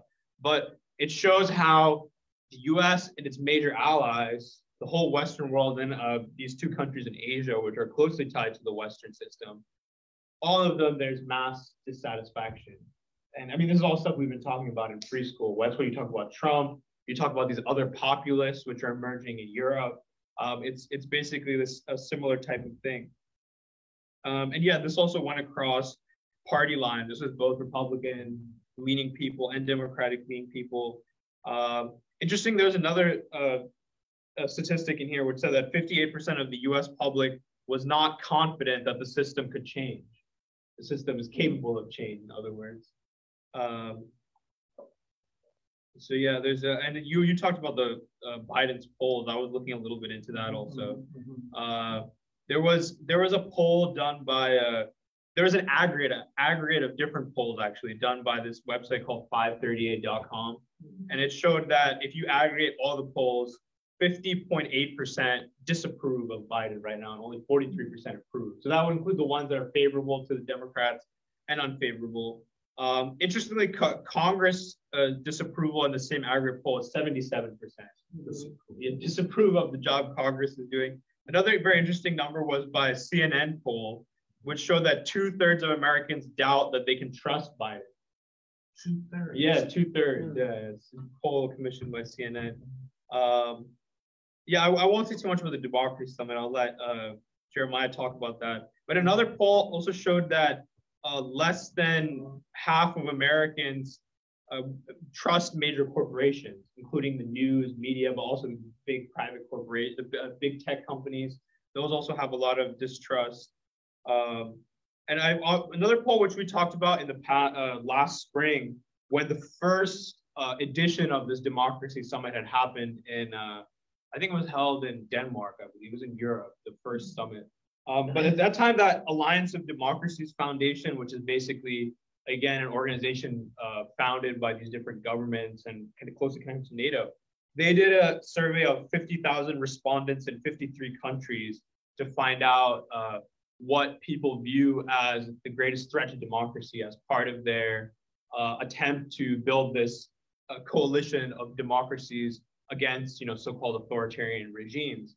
But interestingly, that poll showed of all the countries, when they asked people which country do you think is the biggest threat to democracy, they had expected that people were going to say Russia or China, but it ended up that 44% of respondents, which is the largest for any country, said that the United States is the greatest threat to democracy in the world. And then when they asked what single biggest factor is the greatest threat, 64% said it's actually economic inequality, which shows that people all over the world are very concerned about these economic issues. And so I think a lot of that, I mean, to the extent that we need hard data, that backs up a lot of what we've been talking about, the mass distrust in the most acute in the United States among the American masses, most acute. But then generally in the West as well, it's a crisis of the West. We could say, Du Bois would say this is a crisis of the Western civilization, that in the West and in the Asian nations, which are most trying to copy the West, there's mass dissatisfaction with the political system, the economic system, the way of life. And that's a huge obstacle in building the so-called, alliance or coalition of democracies, of the Western understanding of democracy. And also, I mean, there's a lot in what you said that I'm thinking about, but I mean, even this thing of the idea that, oh, okay, we have, I mean, these progressives, let's say in Congress, like that's supposed to be an argument for, okay, we have a democratic system. Like, okay, you don't love everything about Biden, but you have these progressives. But then as you're describing, I mean, the progressives are so spineless, not really willing to challenge the administration. I wish I had used that yeah, language. yeah. Yeah, but I mean, I think that crisis is even worse than before, because I think in living memory before, you used to have some people in Congress that would actually, grill the administration, actually put up a fight, actually, because, people elect you to that position where you have this pulpit, you have some power, especially in the House of Representatives. I mean, you're supposed to be a representative. And so you always had a few voices historically that were challenging, especially challenging the war consensus, I was listening to an interview with Cynthia McKinney, former representative from Georgia, who was kind of pushed out of mainstream politics because of her positions on things. But she was describing a lot of what you were saying. She was like, yeah, we used to have in the Black community, we used to have like, people used to vote because they used to feel like, okay, I can elect a representative that would speak for me, that would use whatever power they have. And, that would, for example, with Cynthia McKinney, like she was holding the Bush administration accountable, grilling the defense secretary, asking questions, what's happening with the Iraq war, what's happening with weapons of mass destruction. Other people would do this, challenge the kinds of racist policies that existed.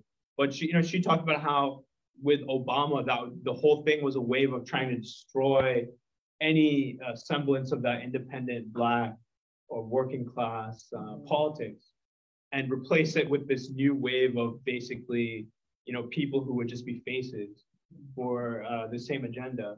And I mean, she was very critical of the squatters, which is the squatter, totally spineless people who are just, yeah. And so yeah, I mean, it's a veneer of trying to show an opposition, which is not really an opposition, just there. It's an opposition that's just there to, like you were saying, prevent people from leaving. I mean, like the AOCs and, I mean, AOC was supposedly elected as this, great outsider. She beat some veteran politician in New York, but and she was like, okay, I'm gonna challenge Nancy Pelosi, but now she's like, oh, Nancy Pelosi's mama bear. Working together. There's another interview I saw with, it was actually a conversation between AOC and Noam Chomsky. Oh yeah. Did you see that? I missed that. Yeah. I mean, not much you learn from it, but it just shows you the fact that they're both Chomsky, who's supposed to be the greatest, dissident, progressive, intellectual, and AOC is supposed to be the greatest dissident, progressive politician. They're both on the same page as far as it goes. They're both like, okay, we need to work for the Green New Deal. We need to work to fight the far right threat against the Biden administration. Sadly, that's also the narrative being pushed by the remnants of the Communist Party, USA. They're like, the biggest priority is defending the Biden administration from the far right threat. So anyway, this is all showing us, and then the only actual dissident voices, the only actual voices of opposition, basically the Trump coalition, that's being suppressed, not just smeared and suppressed, but they're going after them legally with these cases. They're trying to disqualify them from participating in elections. Hillary Clinton is already making the round saying, oh, Trump is trying to steal 2024. We're trying to float Hillary as yeah, I think she might be trying to make a comeback too. Oh, no. And as we were discussing with the left there, some of them will criticize the Russiagate narrative, but they won't talk about what is the Russiagate targeting. I mean, it's not just about Trump the man. It's about stopping this mass opposition to war, to imperial expansion, to aggression. It's about trying to repress the mass move for peaceful coexistence and a restructuring of the economy. I think we're probably going to see things worse than Russiagate. I mean, there's Russiagate, and there's January 6th gate. I don't know what gate is coming next. And then there's Julian Assange. There's Julian Assange, definitely, yeah, 100%, yeah. And I mean, within the Trump coalition, there are people who are actually very supportive of Julian Assange, and who are like on some of these right-wing websites. They're interviewing Julian Assange's family and talking about like why we need to support Julian Assange in his battle against, in their words, the globalist empire, which I think is all good. I mean, it shows how there's an emergence of this critical thinking against this ruling elite consensus. And so I think that's really, that holds some possibility for democracy, more so than the ruling elite attempting to speak in the name of democracy. Go ahead, Jerry. So just to follow up on Jahan, last week we talked briefly about the Democracy Summit that Biden had pulled together. And I think this was like the official summit for democracy, like the one that happened in early this month, was like the first time they were like doing this like specific kind of convention. I think it may have been slightly different from the democracy. Yeah, I think the earlier one was more like civil society. Yeah. Because they were like, a lot of news outlets were pointing out that even during the Cold War, the US didn't stage this kind of summit, quote unquote, summit of democratic countries. So it shows the stakes, I think, of, you know, how they're trying to basically, like, everyone, I think, in the media was reporting, like, clearly this is aimed at Russia and China. And also there was a lot of fuss about who was invited, who was not invited, because that's the interesting thing is like, Jerry, yeah. Could you just tell everybody what the summit was, just so Yeah, a lot of yeah. people might not know. Right. So this was like one of Biden's big ideas was to host a summit of democratic countries because, you know, democracy is threatened basically. And I think actually it goes back to 2018. This alliance of this foundation for democracies, Biden helped start it back in 2018 when Trump was still president and was on the board, because it basically was a reaction to the Trump, administration. And so they invited like over 100 different countries, but I think a decent number of them declined. So only like about 89 showed up. Like Pakistan didn't show up. South Africa. Yeah, they're like, thank you, but rather not.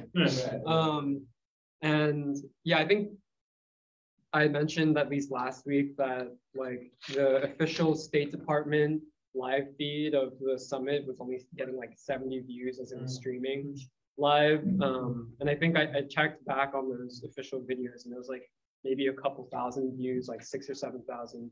And then like videos of like from news outlets like Reuters and stuff was maybe a little higher, like 15 or 20,000. But for reference, videos that were criticizing the Democracy Summit received 10 to 20 times more views, like 200,000 views, you know. There was like this YouTube channel called like The Hill, which is like a news outlet, but they have like this show called Rising, and this video that they were doing criticizing and basically pointing out how hypocritical it was receiving like 10 to 20 times more than the actual summit itself. And yeah, I think basically the gist that I got was like either Americans didn't know it was happening or like they saw it was happening and didn't care. And also what's interesting is that I don't know if there was like coordination, but recently YouTube removed the ability to see dislikes on a video, supposedly to protect like small independent creators. But it's more so because every video that the Biden administration puts out is always universally disliked by like way more than the number of likes. And so I think that was a strategic thing that YouTube has been doing, basically to protect Biden. Yeah, to protect the Biden administration. And yeah, I think like because the purpose basically of this was to rally support for the US's Cold War agenda against Russia and China, I think both domestically but also internationally, like they're not really able to muster up the support from it. Because I think I was actually curious of like what your perspective was, because at least I think during the first Cold War, a good number of the American people were ideologically in support of it and they believed in the American project. and the sort of slogan of democracy that was being pushed. But today it's like the level of support amongst the American people is way, way lower than it was during the first Cold War, which was, I think, which was an important factor in basically what led to the outcome of that. And yeah, I think there was an interesting New York Times op-ed, which was basically saying like, everyone's criticizing Biden for holding this democracy summit because, we have all of these problems and how can the US host this? And also, why are they picking and choosing certain countries to invite and non-invite? But then this New York Times op-ed was basically saying like, actually, like we should be more optimistic. Like we still have a lot to defend and the Biden administration has a lot to be proud of, whatever. And they defined democracy as, quote, a regime in which incumbents lose elections and leave office to do it. Like literally the most narrow view of what a democracy is. And obviously it's all aimed at like the January 6th thing of basically being like, if January 6th had succeeded, then our democracy would have failed. And because I think the Western media is very conscious now that especially China is pushing its own, like asserting its own understanding of what democracy is and what Chinese whole process democracy, as they call it, as a model or as an actual functioning democracy. And the way that Western media tries to spin it is that basically Russia and China are saying that democracy means whether you can deliver growth and stability for your people. But then the New York Times is saying, actually, no, like democracy means when you can have like a transfer of elections or something, And wow. Why don't you say a little bit more about that? That's very, very important. Yeah, well, what the definition of democracy is. Like it has nothing to do with the rule of the people, the will of the people. It has nothing to do with war or poverty. Like Du Bois, I think that was very eye-opening for a lot of us, was reading how Du Bois was defining democracy and what is the greatest threat to democracy, and him saying that it's imperialism and poverty as the greatest threat, and not even fascism, And yeah, like the fact that they're doubling down on like, actually democracy is when people lose elections, it's like they're really like it shows a level of panic, but also like that they're conscious that like they don't, as the Chinese government is saying, like the US doesn't hold the monopoly on defining what democracy is, basically. And yeah, like there's that guy Timothy Snyder, who is the Yale professor, who is basically advising like the council of business leaders who had to swoop in during January 6th and basically quote unquote defend democracy. I think he was interviewed by the Washington Post, basically to defend the like underlying purpose of the Democracy Summit and saying, like it's important to have the summit because it's important to name democracy as an aspiration. And we spent too long imagining that democracy is a normal state of affairs, that democracy is something everybody wants. But clearly, the Trump movement and also Russia and China show that maybe not everybody wants democracy. And he says, so this is how this Yale professor presents it. He says, the Russians present democracy as a joke, the Chinese present it as a mess. Both US adversaries are effective in undermining a system of government that too often is taken for granted. And he says, my basic background point is that democracy is always a struggle, and it's never the status quo. The idea that people should rule is a radical idea, and one you have to make sacrifices for, or it will erode. And so, yeah. And he's directing somebody's dissertation. Yeah. I'm sorry. Forgive me. No. I mean, that was the main stuff today.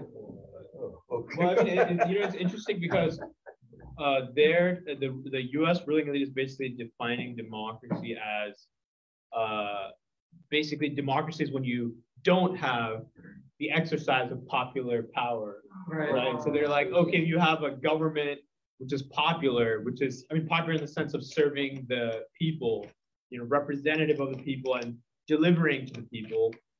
You have to have this bourgeois legal method of limiting that. You have to leave office after a certain amount of time. You have to be impeached, whether you're the Trump movement or you're Trump as a popular leader, or you're the Chinese government as people of democracy, or you're Putin.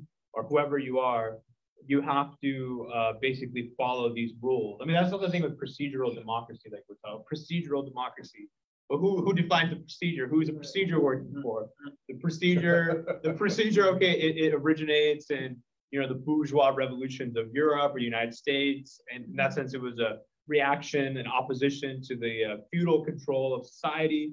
But, you know, in 2021, the world is different. There's the masses of people. There's the workers, there's the peasants, there's the poor, there's the, as we said, the angry and the dispossessed.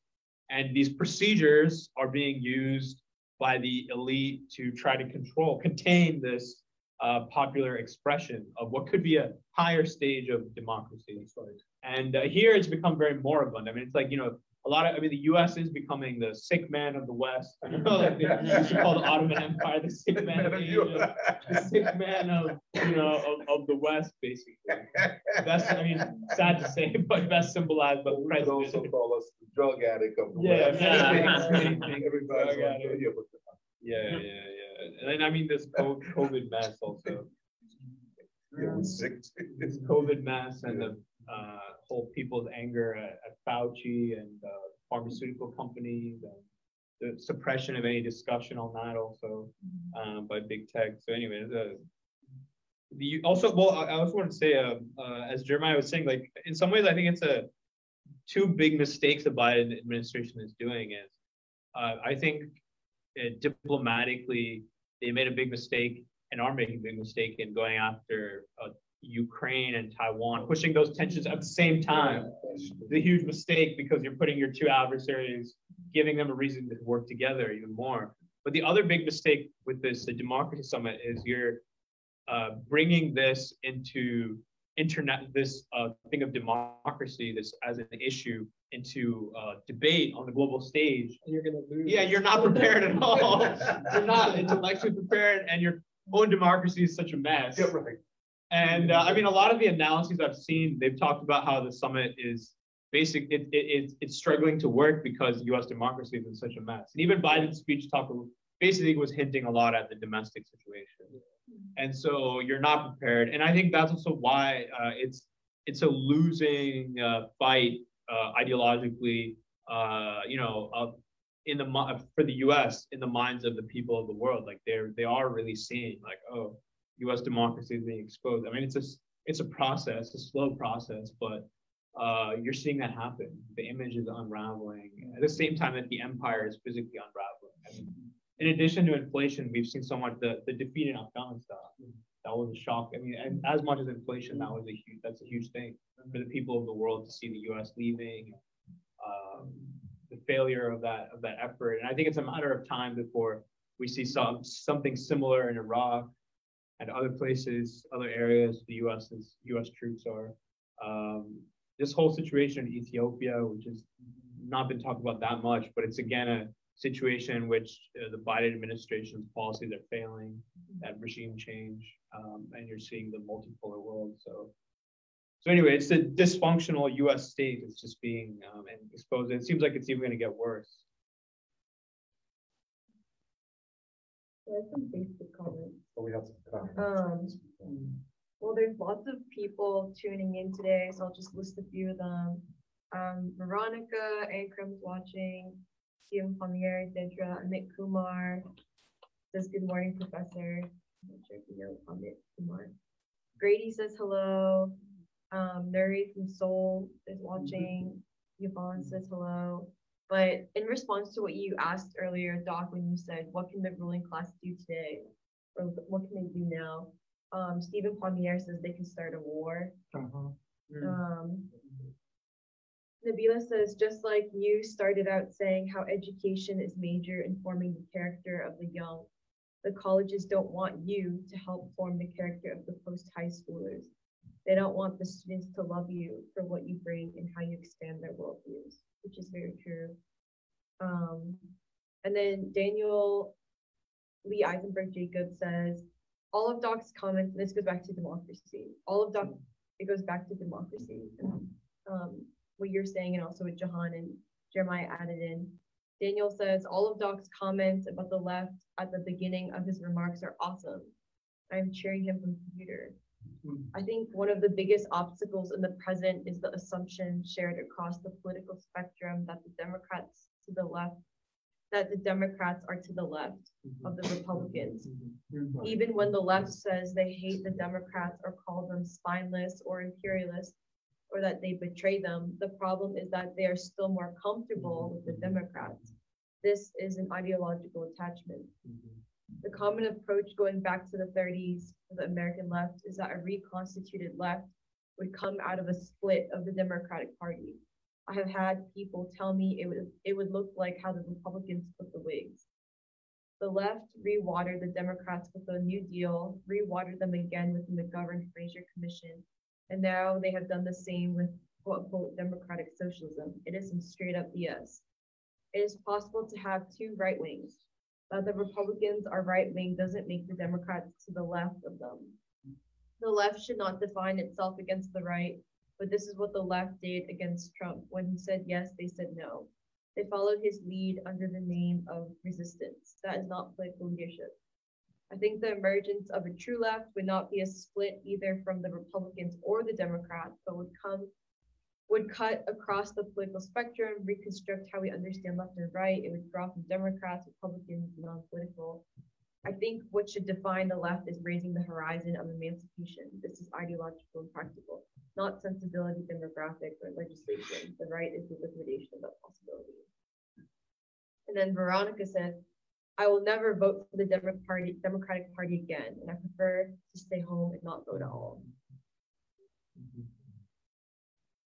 And then Michelle says, who just joined in, says, what kind of school teaches anti-democracy, quote unquote popular power, when the popular vote, which does represent the people, is ignored, even tried to be violently overthrown? That is completely contrary to this discussion for autocracy that this local group seems to have. Could you say that? What kind of, read that again? I'm just talking about preschool. What kind of school teaches anti-democracy? I think, which is, well, I think it's a misunderstanding of what we're talking about. Quote unquote popular power, when the popular vote, which does represent the people, is ignored, even tried to be violently overthrown. I think she's talking about January 6th. Okay. That is completely contrary to this discussion for autocracy. Well, so Michelle thinks that the free school is promoting autocracy. Okay. What is the quote unquote ruling class? Michelle asks. Okay. Get back to that. Yeah. I think that's it. Oh. Brady adds in, what is a good and a better ideological response to America's divisions? What is good and a better ideological answer to America's divisions? Is the objective of the good and better responses unity? Is the objective of the good and the whole?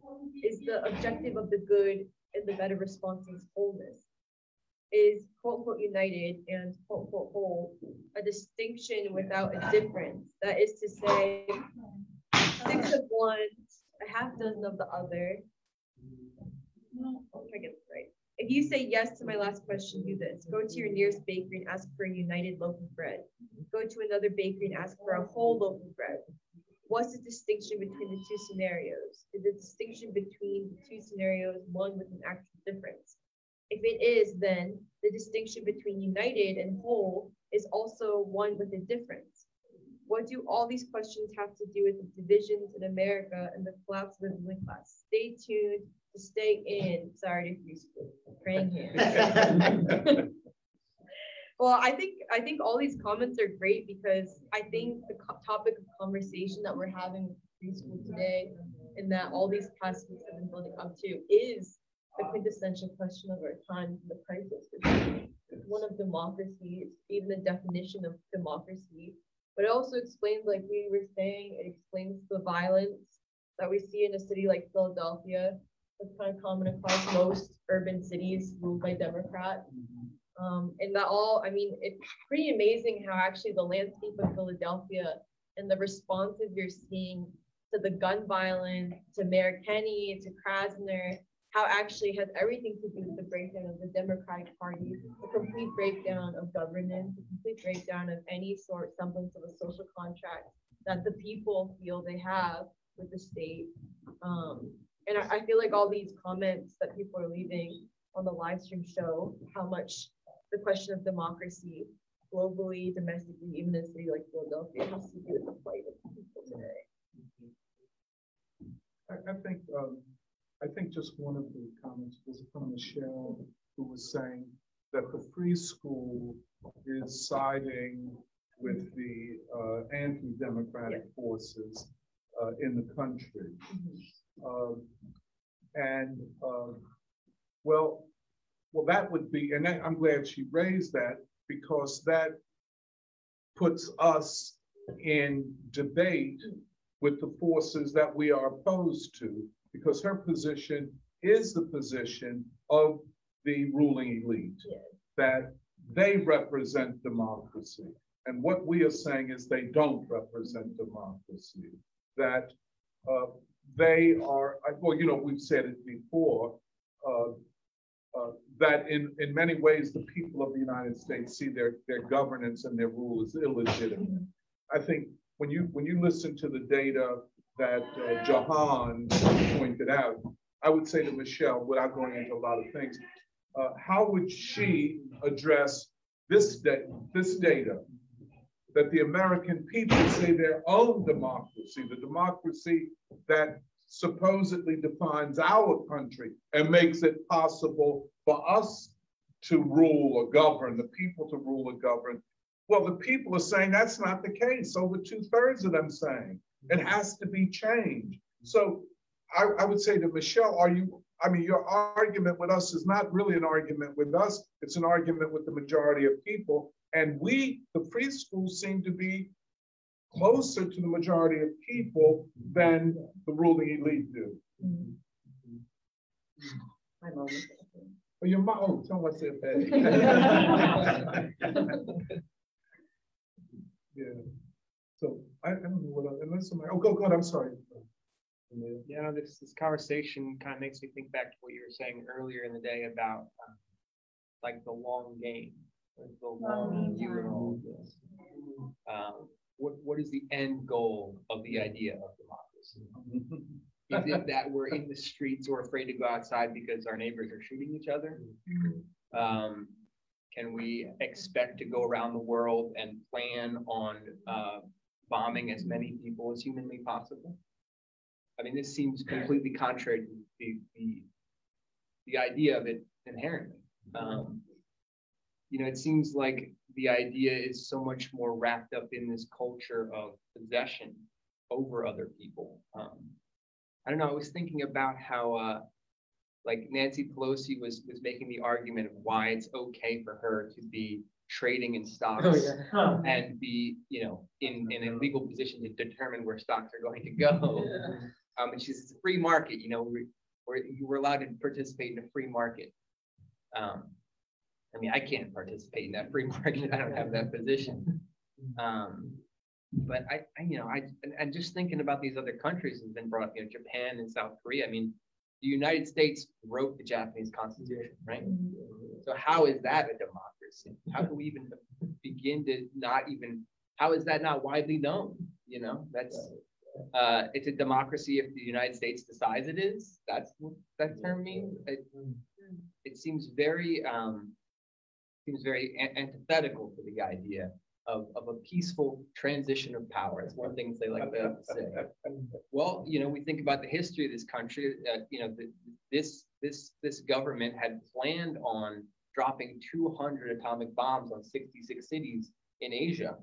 You know, to subvert them from ever having the ability to defend themselves, right? So that, I mean, what is the end goal of these ideas really? Are we talking about peace? And if we're not, what is it we're really talking about then?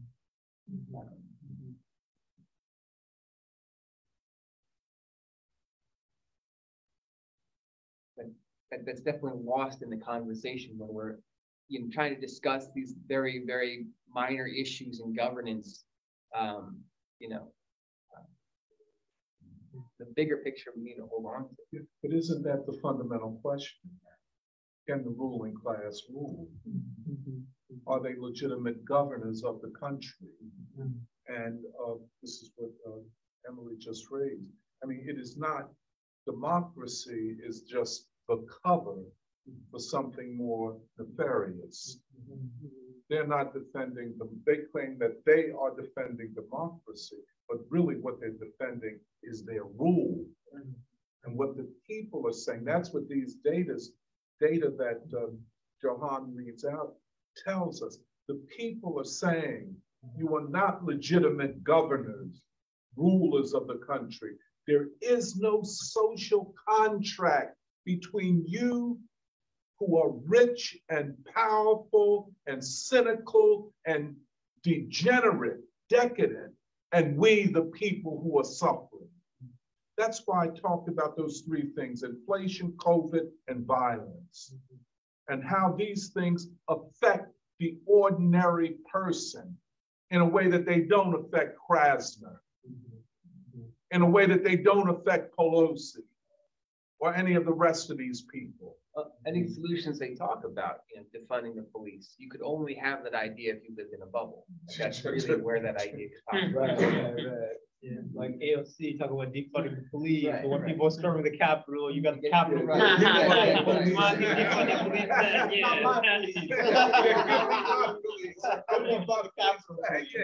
Defund Capitol Police. Defund the rest of the police. Having the pretense of this notion of freedom of speech while we're taking an Australian and putting them to death essentially for the right we say is universal. You know, and I was watching an interview with the president, I think of Azerbaijan or Azerbaijan, and I don't really know much about him, but he was being very much interrogated by a BBC journalist saying, I hear you don't have freedom of speech in your country. He's like, well, what about Julian Assange? And she tries to walk away from it, and then he's like, no, I'm asking you about Julian. Right. So it's getting harder and harder to keep this veneer from being exposed. I think even with January 6th, I think, like, obviously you can view it as people not accepting a legitimate election. Like, that is how, I think that's like the mainstream view that's being pushed as what January 6th was a threat of. But I mean, you already pointed this out, but even if you take that at its face value, then what about Russiagate?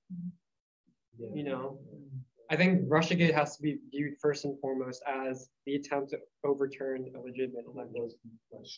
And I think for the people who either showed up at January 6th or don't see this whole, basically the start of a cold or like a war on terror domestically as a good thing, I think it's not so much about the like legitimacy of the election, although that's part of it, but also I think the view of the Trump movement is that they saw Biden as the restoration of a regime, basically, like and I think basically we have to be able to see things from different perspectives. And also the other thing too is that I think there should be a lot more concern about like the extent to which the deep state or the national security state was involved in January 6th as well. Because if people remember, right before the election, there was this supposed plot of like Trumpers to like kidnap Gretchen Whitmer, the Michigan governor, but it turned out that of the people who they were suspected of like plotting this, like the majority of them were FBI agents. Literally. The Gretchen Whitmer plot was seen as the prelude to January 6th. And so, I mean, that's also what Johan's putting out, like people in like the far right who are like uncovering a lot of this. But yeah, they're attempting to basically quell that story. Even with I was reading a little bit about Bannon, like the case he had, the court case. I think he got held in contempt, and then they're going to court. But he's part of the reason he's going to court. He said his lawyer is requesting all the documents that they're using in the secret hearing, which they held him in contempt for not showing up, but they don't want to release in public about what happened, the information they have about who among the January 6th people were provocateurs working for the FBI or other elements of national security state. So I mean, if it's all about democracy, they should reveal all this information.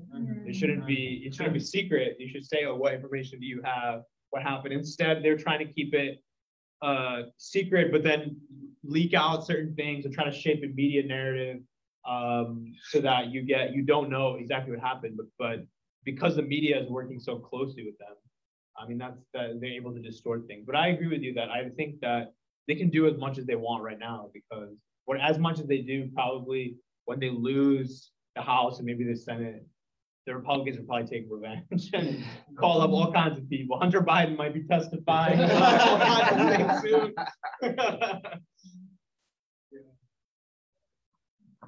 If I could just say, this is all unlike anything else, I think, in the history of the country. And for your generation, I would say for my generation, no one has seen this. And it was always assumed that the American state was strong, especially after World War II. It could not implode. There would never be a domestic challenge to it.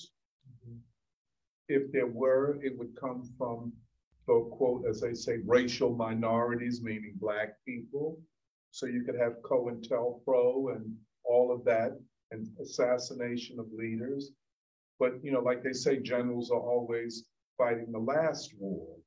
So they were not prepared for a white uprising of this type. And, going forward, one cannot rule out that every kind of provocation from the deep state to turn this from really what is a class and ideological assault upon the state and try to make it a racial thing. So they will have provocateurs kill Black people, or Black provocateurs kill white people, when that's not the essence of this at all. It's not the essence. In fact, the Boogaloo Boys, who I'm very interested in, a white organization called the Boogaloo Boys, who disavow white supremacy. And the other, what's the other one? Proud Boys. The Proud Boys. The head of it is the Afro-Cuban guy. Who was gay. Oh, really? Yeah, I mean, somebody at the top is gay, But they said, no, we're not racist, we're just white civilization. But whatever they are, it reflects something deep, and a deep split from the state. This is what is all new. This is what is all new. And interesting, that's what I find about the Proud Boys. I don't think the quote left can claim that they represent all non-binary, that the LGBTQs on all sides, and all the LGBTQs ain't down with Biden. You got a lot of LGBTQs that are down with the other side. So, I mean, let the LGBTQs speak for the damn self. So they're trying to appropriate everybody. All the Black people is down with, no, we're not. I mean, so this idea that just because you got Al Sharpton on television, that means that he speaks for all of us. He don't speak for none of us.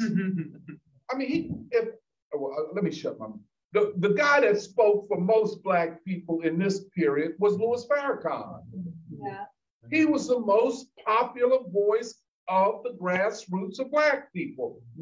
They did everything they could to discredit him, but he was the most popular voice. But that's all. Doc, I just want to echo what you were saying about the sense of betrayal from the Democratic Party. Yes. We've been saying across the board with the working class, but also like more bourgeois elements, especially young people. There's a great sense of you have not delivered on the promises that you made with student loans, but other things as well. That they see the incapability of Biden and the Democrats to deliver on anything they promised. I think that's a great opportunity. How is that affecting? How do you, in your experience, what is the sentiment about the society and about struggle among young people? That sense of betrayal from the Democratic Party.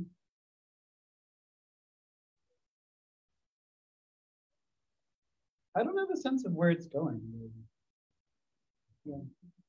I don't have a sense of what people are turning to in lieu of that. Well, you know, on the student loan thing, like I think Biden said that he's not gonna include anything about canceling student debt. I think it may be in this the bill you're talking about, but also it turned out that because he was a senator from Delaware, where a lot of banks are registered, he had previously written the bill that allowed all the student debt to happen, made it impossible to cancel it, or what do you call default on it, or any of that stuff.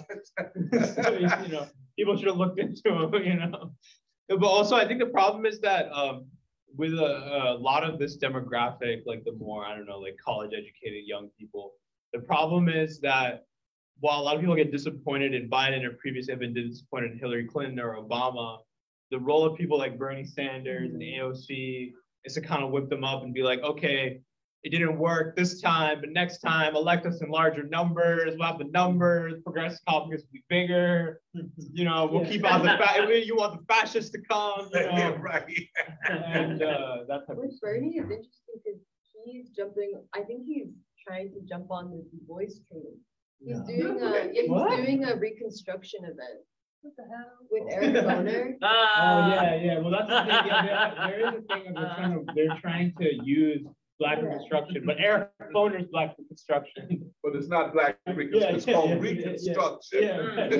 Right.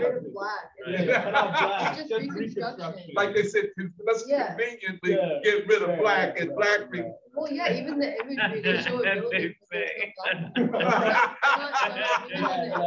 Who's doing the reconstructing? Well, that fits Bernie Sanders because the only socialism that he really likes is of the white nations. Norway, Sweden, Luxembourg, any place. I love that socialism. But when you ask them about Venezuela, well, Hugo Chavez is a dead communist dictator. I mean, they are trying to. I mean, it's this thing of trying to use this imagery in a superficial way. Like, okay, Reconstruction. Okay, Poor People's Campaign. Okay, what else can you resonate? But without any of the substance, and give it to people in the elite to kind of manipulate and intellectuals. I'll just ask a question. I mean, I hadn't heard about the Bernie Sanders, Eric Boner. Now, where's this going to happen? Online. Oh, definitely. But actually, apparently, as part of the Democratic Socialist program, they're reading Black Reconstruction together. I think it's Black Reconstruction. They're looking it up. I know. Really just make a reconstruction. Oh, really? Oh, really? So they're 3 years behind the year before. 4 years behind. I feel like who knows how they're reading it, but I feel like it kind of falls in line with they're probably going to push it as like the follow-up to 1619. Probably, yeah. I didn't see DSA, but I saw that People's Forum in New York. Remember, I was asking you about some of that stuff, but they did something past summer, like political education summer, and so then they had a section on like, I think it was race or maybe working class history, and it was like, okay, Black Reconstruction, but they just had like read chapter 1 and then read the last chapter. And then they brought in people like, that's what I was asking about, that guy James Early and Robin Kelly and these people to explain a little bit, okay, this is what it is. And this helps explain Trump. The white workers who elected Trump, they're like the restorationists, the redeemers, anyway, so yeah, it's I mean, it's like the people who tried to like end Reconstruction, So anyway, but that's when it's in the hands of these people. I mean, that's the role of the academics and the ruling class intellectuals, especially the so-called progressive, trying to incubate new movements. When you leave it in their hands, I mean, this is what they do with Black Reconstruction. or with poor people's movement, or with what have you, you know. Or with Baldwin, for that matter. Good God Almighty. Well, let me just say, I mean, this is, whew. I mean, you think you made one step forward, and here comes the BS. And when they come, it's like loads of it. I mean, wait a minute. So I know you mentioned this to me, but I can't keep up with everything you mentioned, John. Yeah. See, this is what we're all. This is the complexity of the ideological struggle, and why so many people prefer empty activism to grounded, purposeful action. You know what I'm saying? Yeah, anybody could jump up. Oh, I'm marching for Black Lives Matter. So who told you about it? I heard about it on CNN. Okay, right. So now, but this is, excuse my joke, but anyone who disparages the struggle of ideas is pessimistic about the possibility of a future. Anybody, I don't care who he is or she is. Anyone who disparages the ideological struggle, who thinks hyperbolic language, like my friend Cornell, I'll talk about. Even the Reconstruction thing there. Eric Foner, Bernie Sanders, Eric Foner, Kianga, Yamada Taylor, and Cornell West. Actually, it's tomorrow. If anyone wants to check it out tomorrow night. I'm so glad you. Oh, Lord. You know, I do try to take a day off now and then, but these people don't give me the opportunity to relax. You know, it is because of Du Bois's comprehensive ideological intervention that he was shut down. It's not because well, his political activism, but because of the power of his ideas, the shifting of a paradigm, a way of understanding the whole history and system. And so now these revisionists and perpetrators who never mentioned Black Reconstruction, including Eric Foner, one mention of Du Bois in the preface of 3 or 4 pages. Oh yes, and I'd like to thank Du Bois for his work in the past. Now let's move it on. I met him when I was a kid. Once. Yeah, man. Yeah. And if he saw me today, he would spit on me. But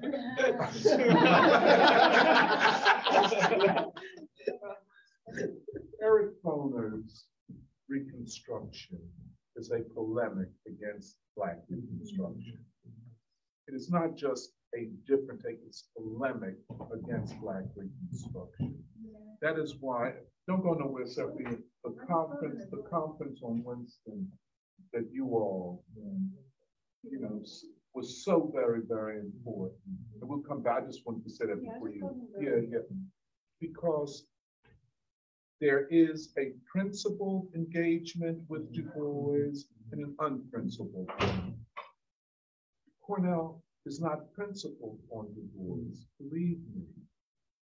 My heart, I love him. But he has never been able to find a principled engagement with Du Bois. You know, he's always going somewhere else. William James, John Dewey, you know, when it comes to pedagogy, somewhere else. And, you know, and then he'll start naming names, Ella Baker, Harriet Tubman, so and so, and Du Bois. Du Bois is in a mix, but always trivialized. Du Bois is huge, world historic. You know what I'm saying? His thinking provides a way to understand the crisis of our time. They're not going to deal with it that way. And that's what is so infuriating about this whole thing. You know, I love to debate or to talk with a principled opponent. Let us disagree. But an unprincipled, you can't do anything with an unprincipled person. You know, today I'm talking a lot about dating and all. Try to date an unprincipled person. You end up going to jail for murder or manslaughter.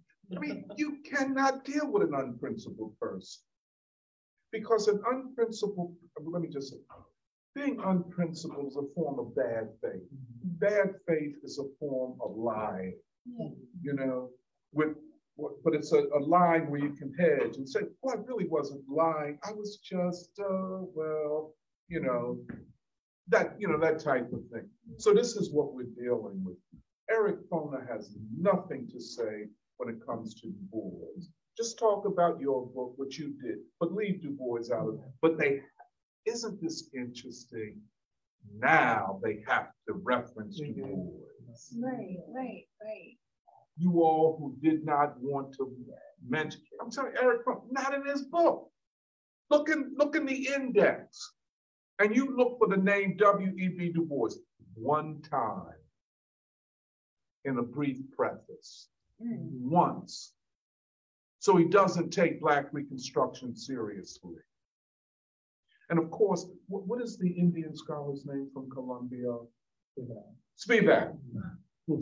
She, a few years ago, I guess she gave up on it.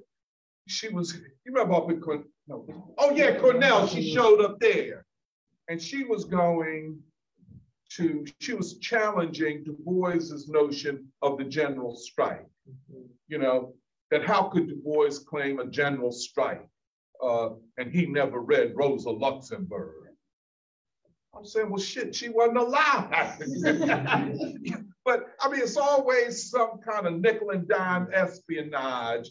Oh, well, Rosa Luxemburg, and because she was from Europe, and of course, she knows, and Du Bois is from the ghetto, so how could he know what a general strike? What happened to Rosa Luxemburg? General strike, how did that go? Well, it never came on. Yeah, it never happened. But this is hard. This is really hurtful to me. You know, Du Bois is not to be trivialized or kicked around. Yeah, it's. But now, I mean, this thing with Bernie Sanders. I mean, it's interesting to connect the dots with what we were saying today. I mean, go ahead. I mean, basically, Joe, you do it better than this thing of the progressives, the fake progressives, basically are going to use it. I mean, it seems to me, we'll see when they do the session, but the whole thing is going to be about, okay, save this democracy, i.e. Biden, from the threats to democracy, i.e. Trump movement. That's right. Who are, okay, supposedly the Confederates, neo-Confederates, and so on. I know how they it's going to be, quote, abolition democracy. Right. But it will be just the name of Du Bois, but not the substance of Du Bois. And you did a whole year at 1199 reading Black Reconstruction. And yeah, I mean, and you know, I mean, it is terrible the way that they're utilizing it. But I mean, it also shows the desperation that now they're trying to use it to save themselves, you know. You're right, Joe. I mean, they don't have much. That's what's becoming, ideologically, they don't have much. And this is why I think, you know, everybody tries to say, you know, the Free School is not a huge organization, but it's an influential organization. What gives the Free School some kind of standing in this city and maybe beyond? The ideas, and we never backed up. We stuck to our guns, and we kept working on things, trying to understand, you know, and bringing in more people to enter into the discussion and hold it. And this is the point of the conferences. The conferences are more than the Free School, you know, because then they allow for greater discussion, other angles, other people. You know what I'm saying? And it's, be it on China, on Baldwin, on Henry Winston, you know what I'm saying? Yeah, it's ideas. And if you don't believe in ideas, you don't believe in the future. You don't believe in the future. Oh, go ahead. Yeah, I mean, I was thinking of, how this narrative exists today more and more about what democracy is. I mean, I was listening to what you were reading out, and there's this idea that, okay, so democracy is something that not all people really want, that all people might not want democracy. And when Du Bois, he defines democracy as the broadest measure of justice to be given to the greatest number of people. And it seems to me that, Could you repeat that once again, please? Because that might inform our approach to this Bernie Sanders thing. Right. So, in his essay on the ruling of men in the book Dark Water, he defines democracy as the method that is, it's the method to render the broadest justice to the greatest number of people. I think he chooses these words, I think it's deep how he chooses the words. And, it seems that today, somehow the idea has turned on its head, where we seem to think that, democracy is something that is preferred only by a few people. And it seems that you only can be in the ruling class if, I mean to say that, only by being in the ruling class can you ever not want democracy, because that's when your relation to democracy and justice and power, it's a different relationship when you're in the ruling class or with the mass of people. And I think I was thinking of, it goes back to this article that we had discussed in preschool last year, the Times article which came out after Biden's election regarding this, the bipartisan campaign to remove Trump. And their language was the same. It was Time about magazine. Yeah, it was about fortifying democracy. Now it seems to depend on how you relate to people. That's how you can define what fortifying democracy is and what's a dictatorship. And if I might just add, it's almost without saying it. If you read, by the way, the New York Times op-ed, what's his name? Edsel, William Edsel. Yeah. If you read that, it's almost as though they're saying, in order to save democracy, we must destroy it. In order to save it, we must destroy it in substance, in essence. What do you mean by that? Yes, thank you. This is very important, Jake. It's an irony produced by an ironic situation. The ruling class, who claim to be the defenders of democracy, are literally, when you read these articles and these academic studies and these proposals, are saying, in order to save democracy, it has to be destroyed. The substance of it must be destroyed. Put another way, in order to preserve the rule of the existing ruling elite, we have to destroy democracy for the majority. That's the kind of desperate situation we're in. I know in India, I would be interested if you shared this with Porterbud. I know she'll share it with her parents and other people, what their response would be.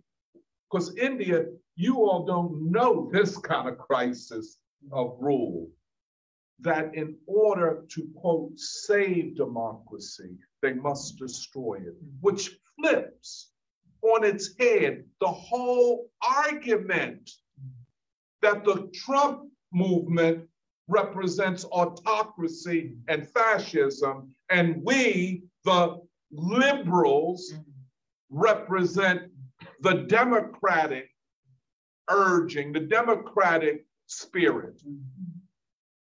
But since we have quote, the moral high ground, and there's always a moral implication, or how would I say, a moral gesturing, a gesture towards morality and higher aims.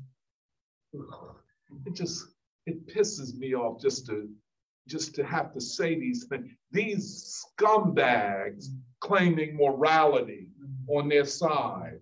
So because we have the moral high ground, we will destroy democracy in order to save it as an abstract idea. And believe me, that's on their agenda. That's the meaning of Julian Assange. In order to save freedom of speech, we're going to destroy it. And anybody that will stand up. And let me tell you, they did Du Bois and Robeson and Winston and all of them dirty. But what they're doing to Assange, and they know they're killing this man. He had a minor stroke, by the way. I don't know whether you heard it. And they know they're doing it. And it's the British and American intelligence, the so-called foundation, countries that founded liberal Anglo-Saxon democracy. So, you know, we have so many indications. And it's not I don't like Modi. I think he's, you know, not doing a good job or whatever bullshit. But India is not facing this. I actually think, I mean, the forces of this liberal force, which is trying to shape, this idea of this weird kind of perverted idea of democracy. I mean, I think India is quite safe from it because the liberal class, they choose to come here and stay here. Then they don't have any relation to the masses of people in India or anywhere. I don't think they have, at least in the near future, I don't think they have much scope for influencing Indian politics in that way. Yeah, you guys are lucky. Hopefully, there are consequences still in India for betrayal. You know what I'm saying? There is still something going, at least I sense when I talk to you all and Nandathan Raju, that there is still a belief that the people can rule. You know what I'm saying? Even by the elites, even by the Modi party and all of them, you know?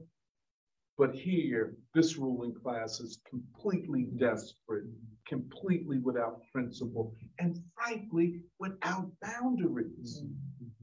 That's the danger. And the threat, this is beyond fascism. They need to stop using. This is something completely different. Because even when Hitler came to power or was appointed by Hindenburg, German society remained intact. The German state was intact. We face a whole different, the implosion.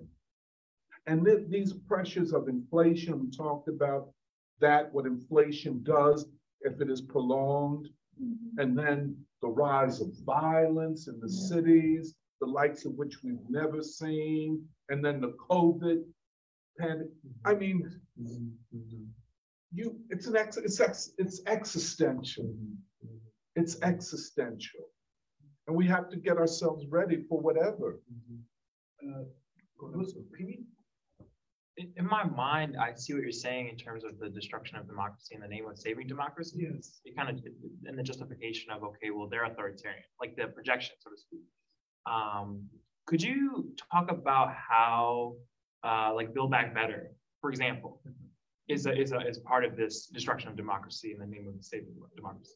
Well, see, here, I think, if I might say, because we almost have to do a timeline of, the overthrow of Trump, which was a united ruling class project.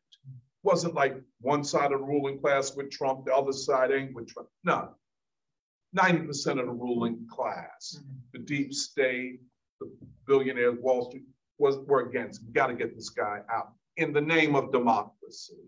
to save democracy, which again is to save the rule of the ruling elite.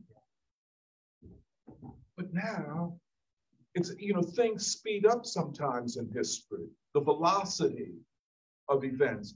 So we're going from January 20th, maybe you want to say November 2020, but let's say January 20th when Biden becomes president, to now, a little less than a year.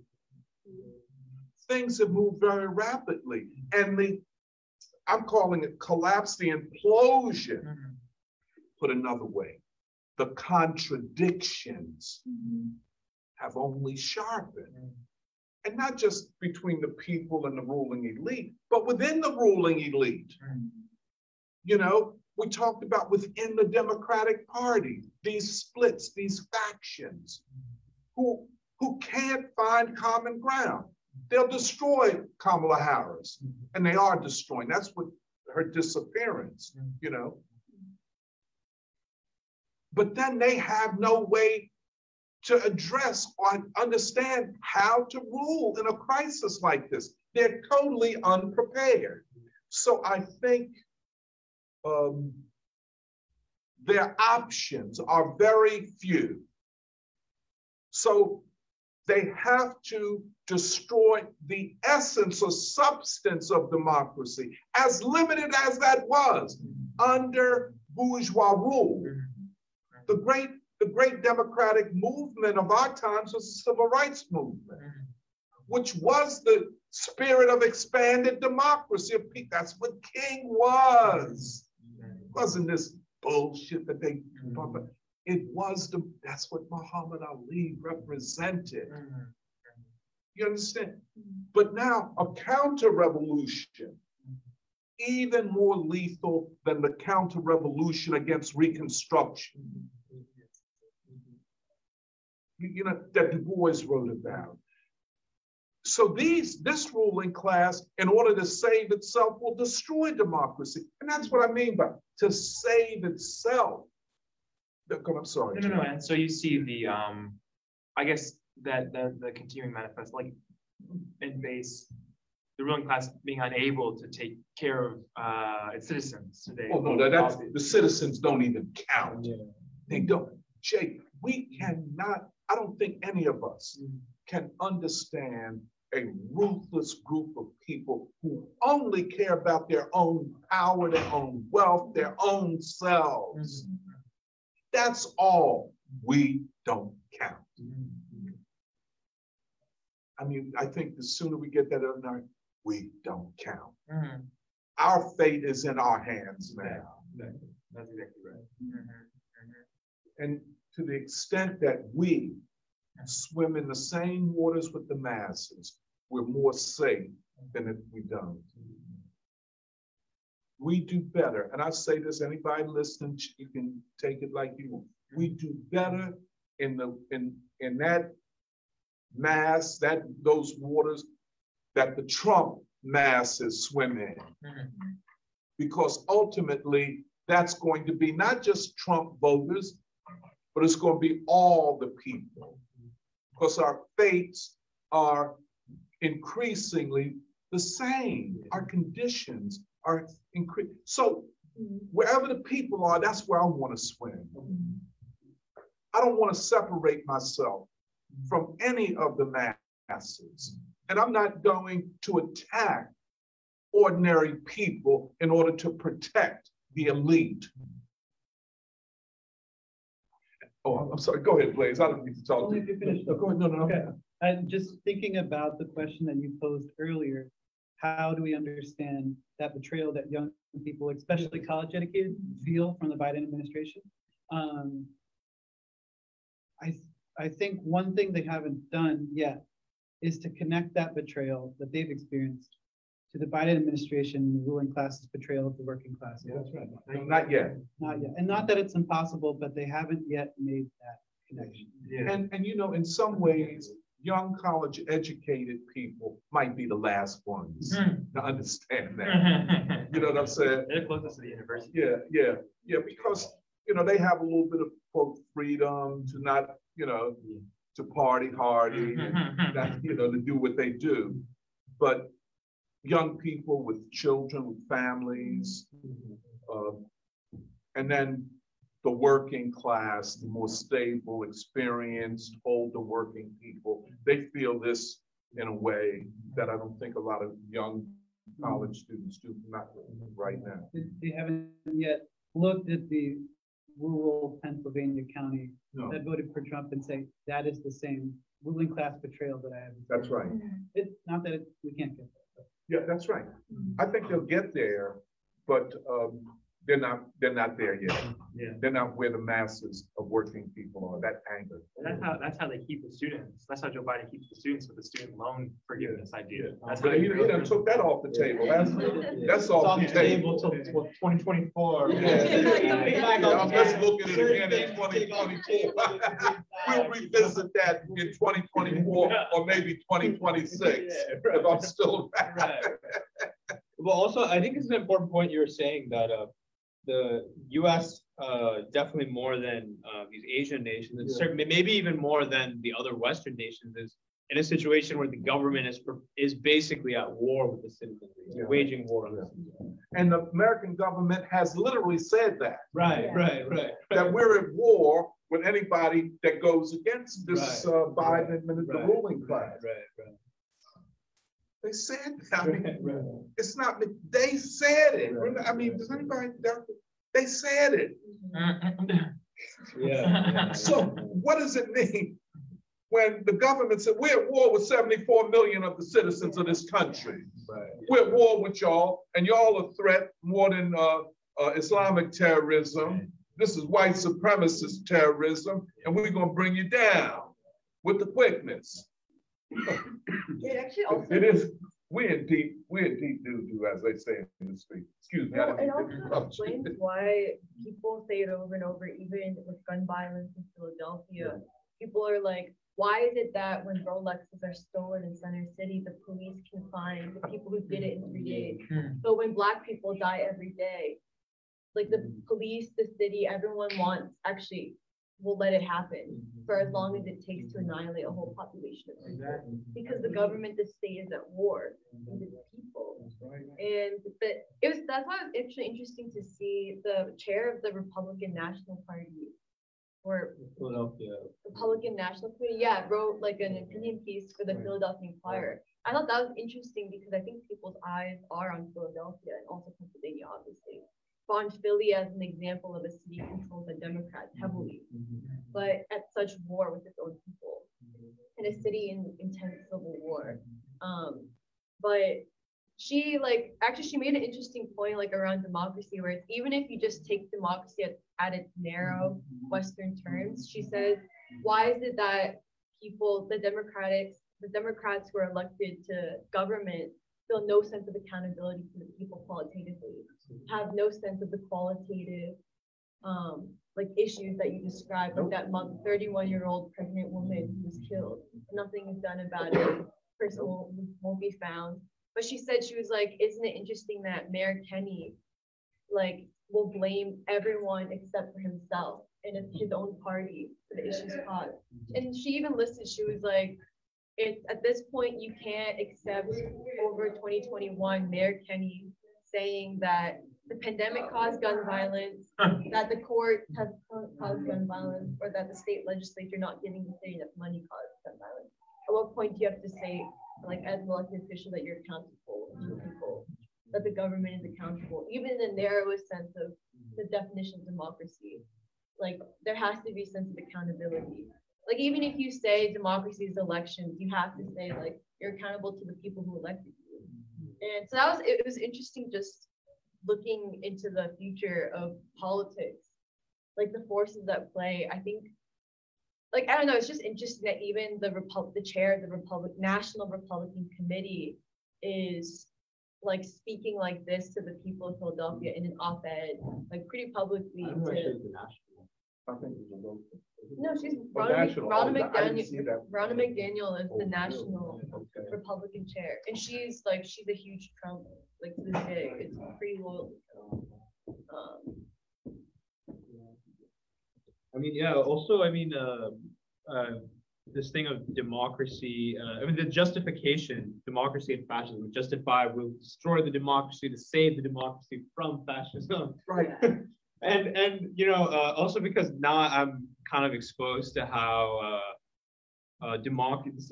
theories of democracy are taught in higher education. I'm very up close experience with that nowadays. But one of the things is, even when it comes to teaching the history of fascism, right, which a lot of which is being invoked now, I think it's a crucial point, which you said, that Hitler didn't take power; he was appointed to power by the German elite. Nobody, people don't know that. That's not what's taught. No, fascists don't. It's not like they get a mass base and take power. That's popular power. They're appointed by an elite to crush mass movements. You know, the German elite, I mean, Hitler didn't win any elections. The German elite, to stop the rise of the Communist Party, other popular forces in Germany, they appointed Hitler to power. Similarly, in Italy, this one is actually being invoked more with the insurrection, so-called January 6th. They're like, oh, it's Trump's March on Washington. They invoke that Mussolini had a march on Rome, but there was no march on Rome. The march on Rome was when Mussolini threatened to march on Rome.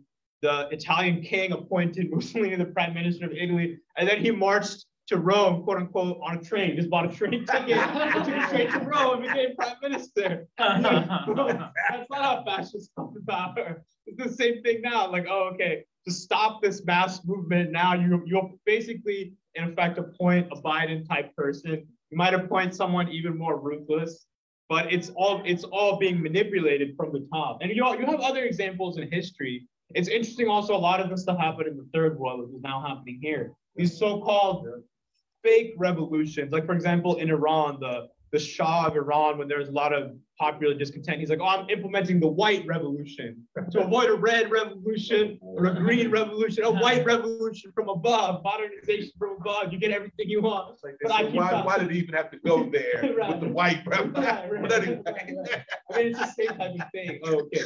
The elite under the guys in the Democratic Party are going to go do Bernie Sanders' political revolution. Going to bring you democratic socialism from above. As long as they keep power, you don't try to take power.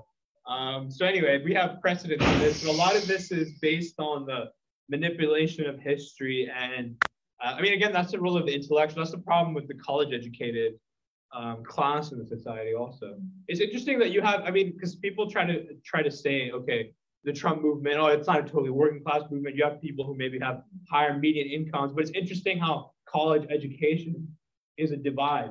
Because even if you're like you're saying you're maybe you have a higher median income, you're a small businessman, but you're not college educated. You're culturally in a lot of ways closer to the working class than a college educated person that might be like, I don't know, working as a librarian or has a job where they may be making less money, but culturally they're closer to this whole professional managerial class, very important conception. So yeah, I mean, that's why it's wrong to say that the elite, that there's a part of the elite that's with Trump. It's not necessarily, there's some people who have money who are, interestingly now, a lot of people making money with crypto also that are with Trump and trying to help them set up an alternative social media network and all that type of stuff. But they're not part of the elite per se. Culture, education is an important marker of being connected to the elite. The one business person that they're trying to attack for being pro-Trump is the My Pillow guy. Yeah, right. He's the biggest guy they got. Yeah, we have to ban the My Pillow guy from selling his pillows. Or that, remember that Four Seasons? They're like, oh, Giuliani's going to do a press conference for the Four Seasons. It's not the hotel, it's a landscaping company. You know, y'all want to move on to Larry Krasner, which is very much related to this. As you know, 2 weeks ago now, Larry Krasner held a press conference where he was. I know. Yes. Great guy. Yeah. God bless you. Yeah, God bless you too. Yeah. Larry Krasner 2 weeks ago held a press conference and in his cool, detached way proclaimed, as he is welcoming visitors to Philadelphia, pumping up the tourist business. I react to that really strongly because you're welcoming tourists to Philadelphia and you haven't addressed the citizens. Okay, hold on, wait a minute. I'm sorry. We'll get to that in a Go, minute. I'm You're- sorry. You're absolutely right. That's the contradiction. And Larry Krasner, in his cool, detached way, proclaimed there is no problem of crime in the city. We're safe here, and everything is cool. So all y'all from different parts of the country want to visit Independence Hall and all that, come on down. We got your back. Right. And people went off, said, what? The murder rate is at a record high and shows no signs of abating. And so in the wake of that, former Mayor Nutter writes an op-ed and among other things says that Larry Krasner should apologize to the families of the 500 and at that time 23 people who had been murdered in the city of Philadelphia, and went on to say that his statement was a racist statement. He didn't say it in the harshest language, like I'm going to say it in a minute. And then, this mass outcry occurs. And so a week after he makes the initial statement, he comes out on television and press conference to apologize. And now the cool, detached Larry Krasner done broke down crying. Oh. Yeah, right. I feel you, money. Break down, oh, I'm so sorry. I didn't mean to hurt nobody's feelings and yada, yada. Yeah. So, but already, as I told you, the great political discontent in the city is at an all-time high, especially among Black people who express this in their own ways. They really do. And they are. It's a withdrawal. It's in churches and communities around kitchen tables where people are cursing and saying other things. What the heck is he talking about? And what he was saying, in effect, was this. Nothing has changed in the city. Black people just killing Black people. Ain't no problem with that. We got that. Right. Not downtown. Or to put it another way, in a more, the way graphic, the way Black people, when we talk, it's nothing but the N-words killing other N-words. We don't have anything to worry about. Now, Larry Krasner, when he first ran 4 years ago, was nowhere near winning the election.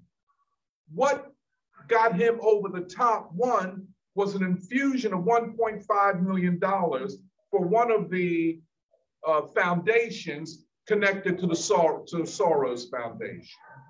But then a shift of Black politicians and the Black vote towards Larry Krasner.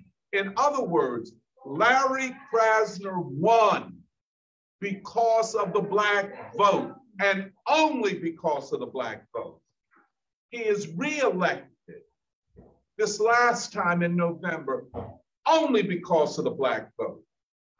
Now, Larry Krasner situated himself, by the way, a very small turnout in both primaries. But Larry Krasner situates and defines himself as reforming the criminal justice system and the practices of the DA's office. Very good. Larry Krasner has overturned convictions of people that were serving prison terms who shouldn't have been in jail.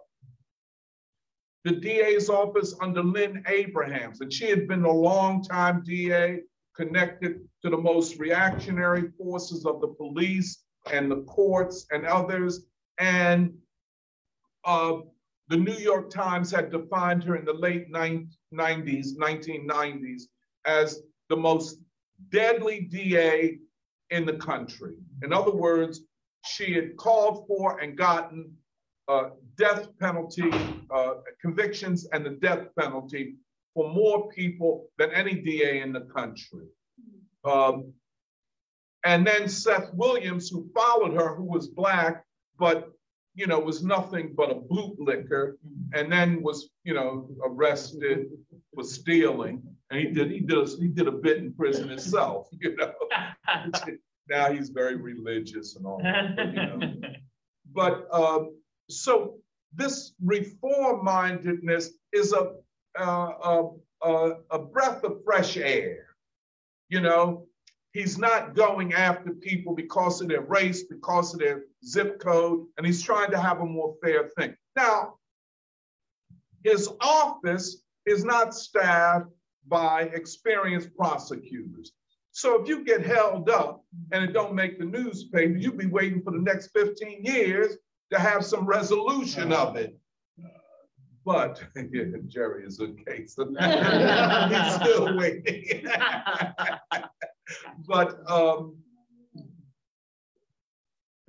the city of Philadelphia, we're experiencing, and it is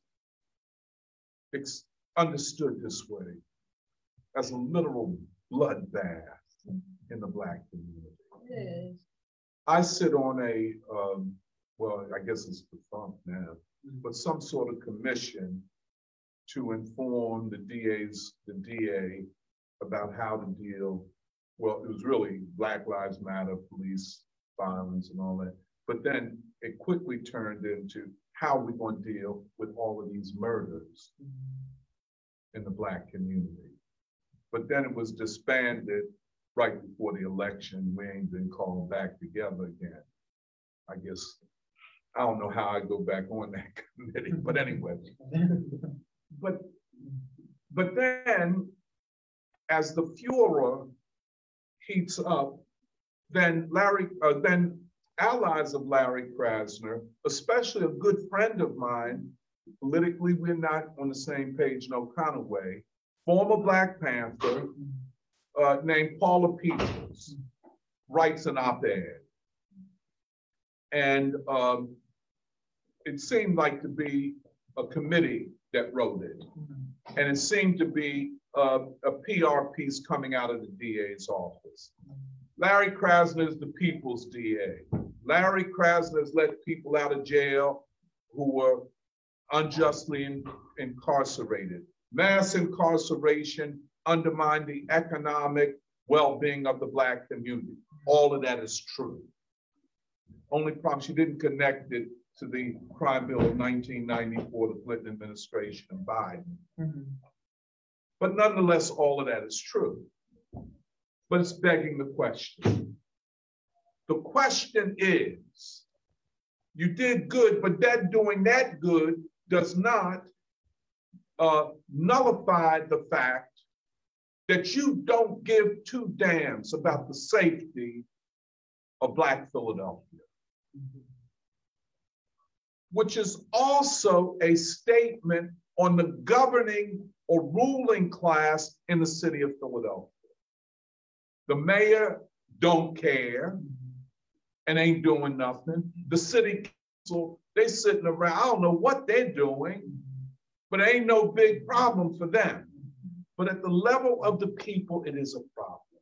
People call their city council person.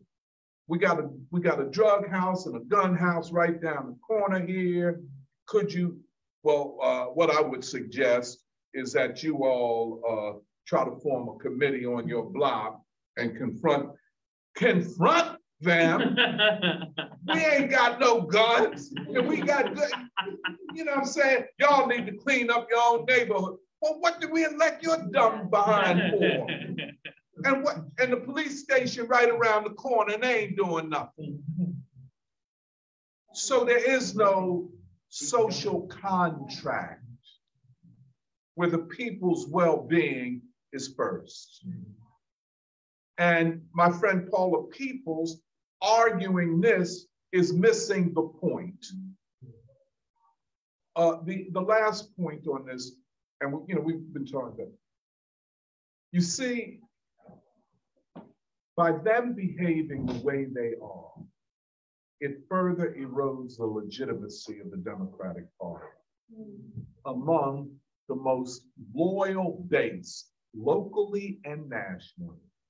No other group of people vote 90% for any party the way Black people have done over the last 50 years. You know what I'm saying? That kind of loyalty, a kind of loyalty to a fault with Obama. I mean, we had no reason to uncritically do. Loyalty to a fault on the Democrat.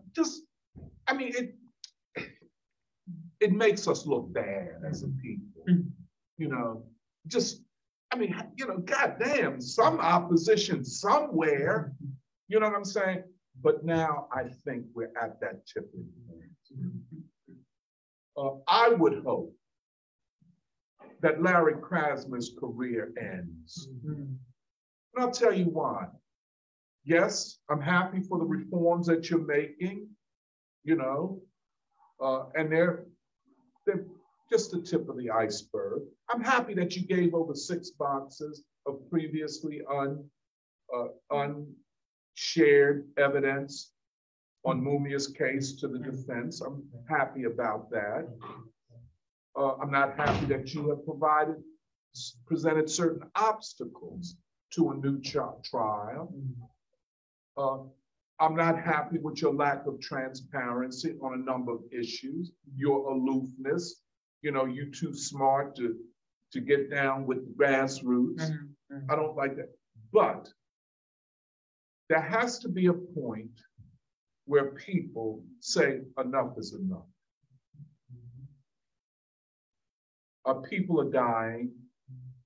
There is no protection. The quality of life, I don't care whether it's in Cobb's Creek or Strawberry Mansion, we can't go out of our houses.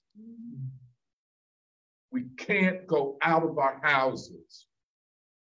Now, I have called for, and I told the people, the guy that heads this commission, I said, look, Gregory, his name is Reverend Alston.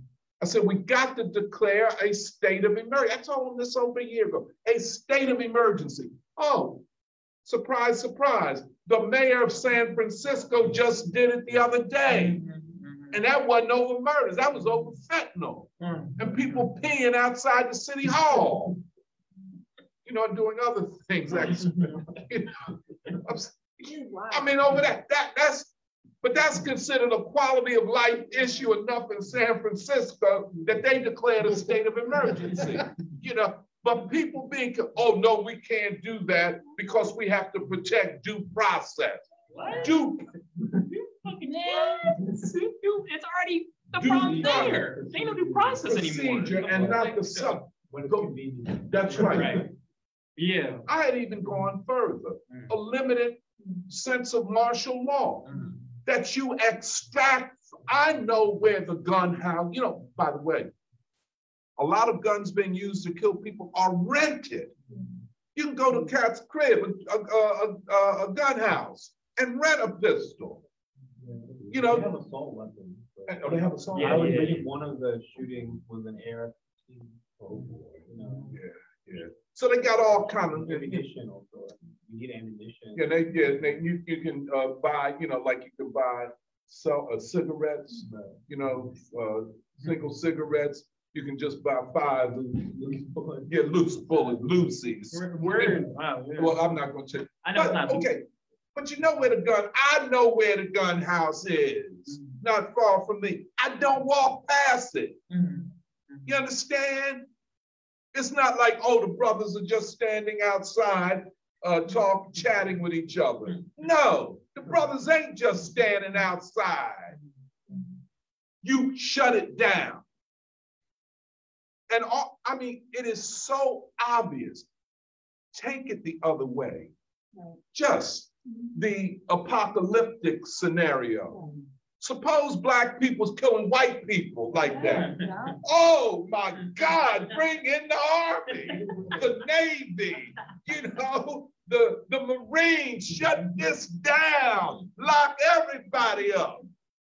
But black people killing each other, oh, ain't nothing wrong. Come on to Philadelphia. It's normal here. And when he said that, he should pay the ultimate political price. And then on top of it, I'm looking at a news conference. State Senator Sharif Street. Okay, his office and the NAACP office, they right across from Sister Muhammad's kitchen. Up at where we go to eat once in a while after preschool. Okay, well, at least me and Brandon does. He can eat too. But and they give you a lot of food, Jake. I think. And okay, for somebody at night shot up these officers. I don't think it was a serious spraying, but it was at night. I don't know what the message, what it was. Nobody was killed, nobody was shot. Senator Sharif Street holds a press conference. Okay, I'm down. I'm not going to question motives or intentions, but I'll just say he's a politician. Okay, at the president, and he's talking about what happened, why they had the NAACP, his office, city council woman, Sharice Park.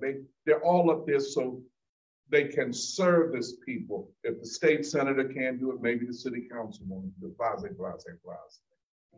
And that this was, kind of an extension of the gun violence that we've been seeing in the city. So you have the sheriff of the city, you have Senator Sharif, you have the city councilwoman, and I look, and here's Larry Krasner standing up there. Oh, hometown now, since your political chestnuts are in the fire, or since your behind is up against the wall, I don't know, but you get my point. Now you showing up. Now you so sympathetic. So, but none of them calls for the type of solution that is right in front of our faces and available. Number one, a state of emergency. Number two, the politicians, the civil society calls for a convention of the people at the convention center to say, in effect, that the government and the people will mobilize to shut this down. We will bring political and moral pressure. In other words, where the bum who is the DA, ain't no problem, we will say as the people, there is a problem. And anyone that does this to Black people is an enemy of Black people. I don't care if you're crazy or what. You have committed violence against the people. We will not accept it. That at least twice a week, people will take to the streets in their neighborhoods and call upon the police. That's the drug house. That's the killer. That's his mother. That's his grandmother. That's his father. That's who's protecting him. The people can only overcome fear if they are united. The people must. Now, Senator Sharif, I'm going to Harrisburg tomorrow, the first thing in the morning, and I'm going to bring back money to this and do that. All the money in the world ain't going to solve this. Midnight basketball ain't going to solve this. It is only the political and moral force of the people with the government that will do it. We have to shut it down. Now, my friend, everybody knows Cynthia. Cynthia said, Tony, all we can do is pray. And I said, yes, we must pray, but we must do things, we must act. Prayer is a part of it. Prayer unites people. Prayer encourages people to do good, to think good, but we must act. The churches, the Nation of Islam, the other mosques, the unions, the organized force of the people, and we cannot see. Some people say forget sociology right now. Sociology ain't gonna help you. You know what I'm saying? Yes, I am interested in a discourse that will diffuse a certain level of anger. I'm for that. But I'm not going to let you kill somebody before I talk to you. I'm going to get you away from the people where I can talk to you. And I'm not letting you out on bail for $1,500. You know, because you're only killing Black people. And everybody knows that. That it's if the shoe were reversed, no, I won't say 200, let's say half, no, kill 3 white people. 3 out of 530. It's a whole different response. Am I like, am I invoking the race card inappropriately? I don't think so. No, kill 3. That was the temple. Exactly. The temple. But kill 3. Hey, you think Larry Krasner, oh, it ain't no problem. We got this. No, we have to do something. And Black, white, or otherwise have to pay a political penalty for this kind of abuse and trivialization of a great people who put your dumb behind in office. So that's what I'm calling for. I feel it personally because my daughter and my 2 little granddaughters, I have to tell them, look, when you come out of the house, Nicole, you come out first and look both ways. Have a plan of how to get out of your house into your car, and then how to get out of your car back in your house. Because there's a drug and gun house down the street, and everybody knows who populates that house. Do I have to wait until they kill somebody or hurts a child to do something? You see what I'm saying?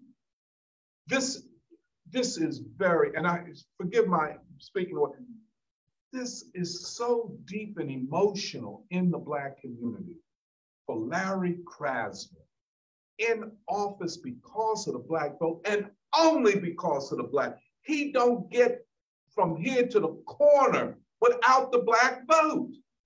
Nobody knew him from Buster. You understand? He ain't never did nothing. I think he worked for Community Legal Services. You understand? Put him in there as an act of good faith, and then as soon as you get in there, we facing an existential crisis. You know, Black folk are the most organized group of people in the society. This is sociological studies.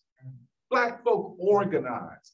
But when there is this kind of violence, we can't, or it disorganizes us.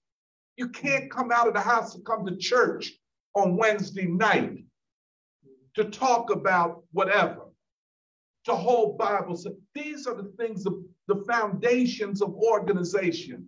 You know, you can't come out of the house to go to choir practice. You can't go to the union meeting because you don't know what's going to happen. You see what I'm saying? It disorganizes a community whose existence depends upon their being organized and face-to-face talking. You know what I'm saying? We talk, you know, singing, doing things that we do. We don't have the money, and just to betray us like that, pay a price, Larry. Get out. We don't need you. We don't need that. I don't give a fuck what your reform agenda is.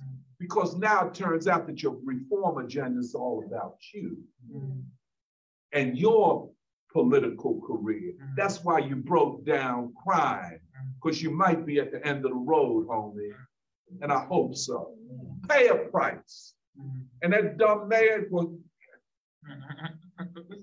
you see what I'm saying? But see, this is where we are. And like Joe said, ain't the substance, ain't the procedure, it is the substance. What is the contract with the people? So that's where we're gonna have to go. But everybody in the preschool, be careful. Be careful. Can't do everything you wanna do. If you like to ride skateboards, give it up for the time being. You know what I'm saying? I mean, them bikes ain't gonna get it right now, as I always tell Sarah. But go ahead. I don't like that, but no, it's just like even in the homes, you get shot in the home.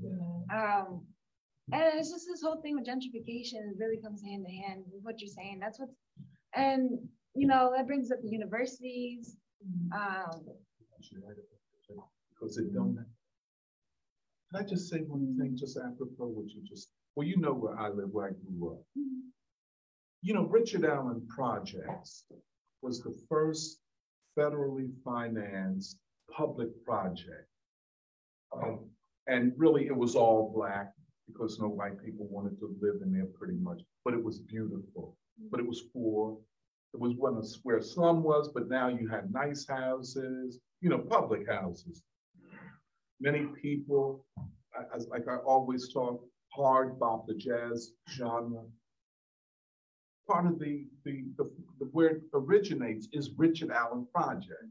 McCoy, Tyner, John Coltrane, Lee Morgan, Spanky the Breast. I could go on and on.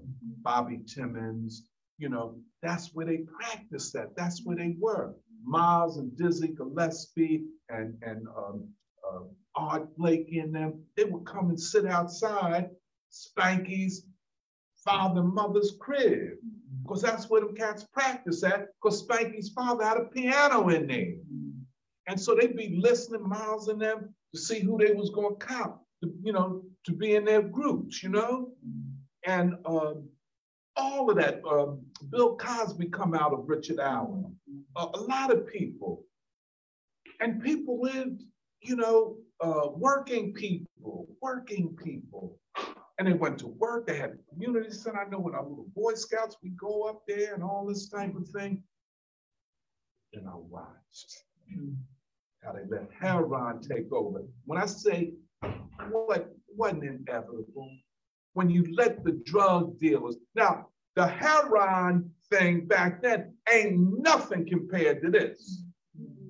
But you let, and then you erode, and then people can't live, they move out. Everybody didn't want to move out. They liked Richard Allen. They liked the community.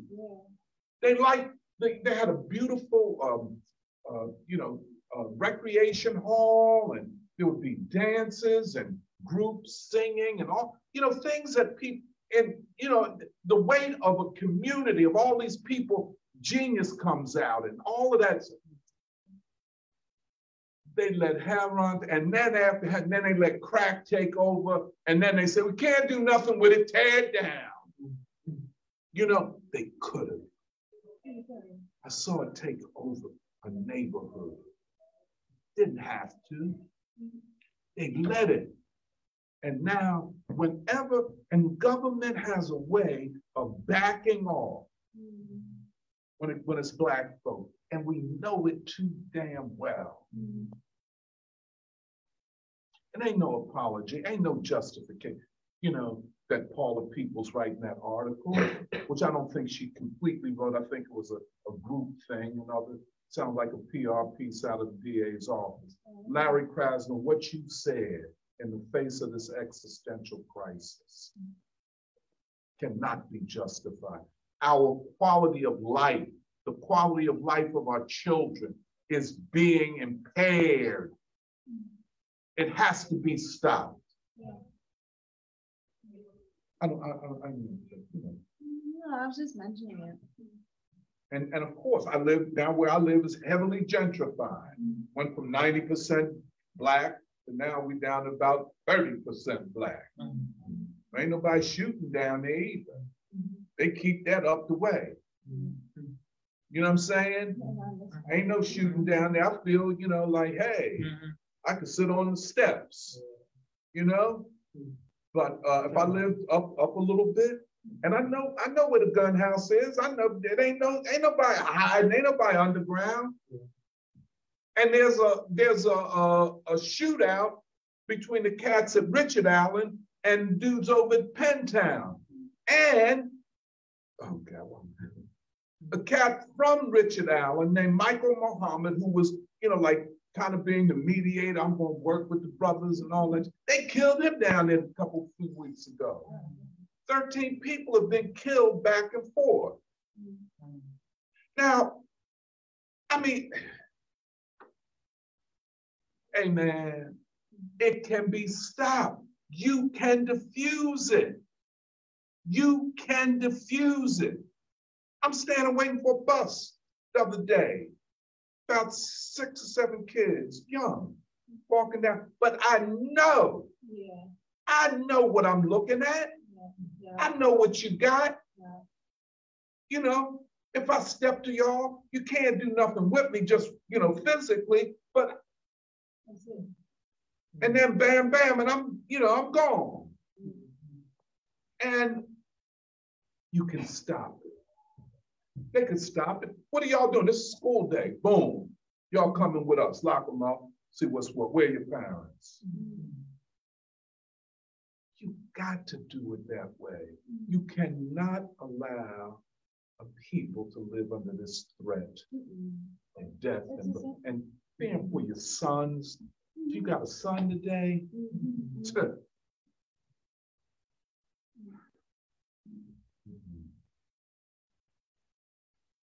Okay, maybe we'll talk, it's a little late. Let's talk about quickly to end on bell hooks. Well, I just wanted to add in Eric Hudson, who's actually from Chicago, so I'd actually be interested to hear what he has to say about Chicago too. But he says a question for perhaps another show or session is what is to be done.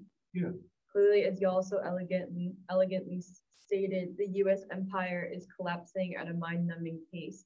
And hashtag Jim Crow Joe Biden is compensating by choking out and starving us out, aka the masses, for corporate gain until there is nothing left. But for us, radicals organizing and providing mutual aid in our communities, what is to be done now that this illegitimate government run by the kleptocracies has intensified its systematic looting of its internal colonies, including the south and west sides of Chicago, New Orleans, Newark, New York, etc.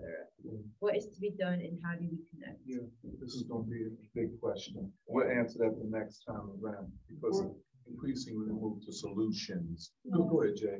Before you moved on to bell hooks, I have a question. And I'm like, you're right. I feel that you're right on this question of like how to deal with these all this crime. There has to pump a brake. It's just getting out of control, and the people agree with you. Many of my coworkers, they talk about, I wish I could just put on a vigilante costume and beat up some of these guys, or I wish I could, or I got robbed, or da-da-da-da-da. That's true. I guess what I'm trying to make sense of is like, well, what happens to these young cats? It's the same thing. That's right. You're right. I'm sorry. No, go ahead. No, you're right. You see, but you have to disarm them. That's right. You have to neutralize them before you can enter into talk therapy. Okay. You understand what I'm saying? You can't allow, I don't care if you're 13 or 113. I can't let you just, just because you think you're just going to empower you. Boom. Like people said, we want the police out of our schools, but you're not a teacher in there. You're not a student in there. Right. You don't have and what you're a social worker, you want to take, no, man, we're dealing with, okay, this is not a creation of the people. This is a creation of an unjust criminal system. And what it has done, the collapse of public education. The undermining of sports and music and art and all the other things where you develop young people. Yes. But shit, do I have to wait till the revolution to say that my children shouldn't be killed? This is where you face the practical side. Is the moral thing to do not to do anything until you can solve everything? Don't listen to them people. That's them people with empty protests. And I know them all here in Philadelphia. They had everything to say, now they ain't got nothing to say about the big issues. Well, the interesting thing is that all of the defund people, the defund the police people, they're like on Twitter, they all try to scramble to continue to insist that there's no crime problem. They're just saying it's the media is distorting it. That's crazy. And all that stuff. Like a lot of like those meetings. It's a dog whistle. They stay inside because they have remote jobs. I'm working. And they're inside, they're quarantined. There is no crime problem. I'm working. And they, when they get their food, they order it off of Amazon. Right. Hey, man. You don't have to deal with. You don't have to be outside. Yeah, in the fourth industrial revolution, we don't have a crime problem because we don't go out. My follow-up question is like, well, then what happens? I feel like it's just a repeat of the crack epidemic. You know, what happened? I think we do. All these black young men get locked up. Yeah, no, you're right. See, first of all, it's not all these young.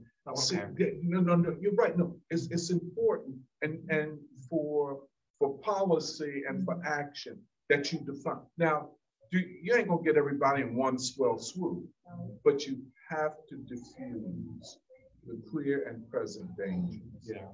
You know, if I can tell you about, look, there are places not far from me that I won't walk by. I go so far, then I walk the other way and go around. Not going up in there.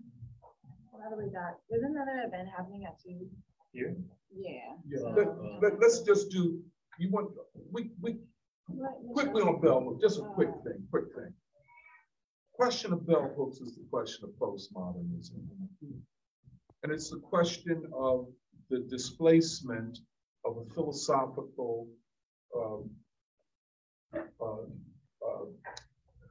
philosophy that says that truth is possible and that fundamental change is possible.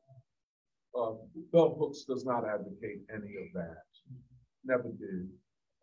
She put together a phrase, for instance, how does she call it? White supremacist, patriarchal capitalism.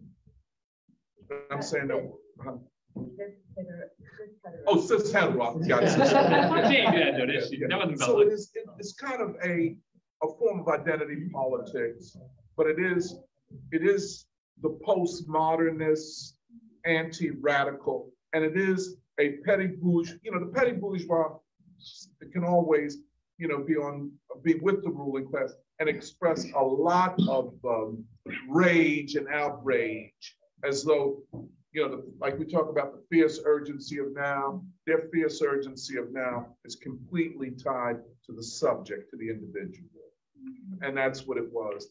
And that was its weakness. I don't see much that was strength, that was empowering in the narrative of Bell Hooks. I think she was a very nice person, although I never met her. I think she was a very troubled person as well. But I don't think that it comes out of Audre Lorde, et cetera, and so on. What were you saying about Hegel and Lenin? Oh, quickly. Michelle Liu has suggested, she said that I would like, do you think we could read on dialectics and Hegel and yada, yada, yada? And I suggested that we really might have to. I think it flowed out. I was talking about how Lenin, when he did political analysis, he used dialectical method, you know. But that's more than a notion. But it's something, if you all would think about it, I'm going to think about it, because we have to think about how we would do it and how we would organize it. It's something that could be of great value to us. In terms of reading on our own, or in terms of reading in preschool? In the preschool.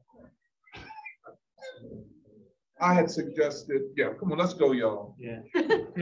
So quickly to say about. One thing, one more announcement, y'all. Well, hopefully we'll continue some of this conversation with the event, which is happening on Thursday, at 6:30 p.m.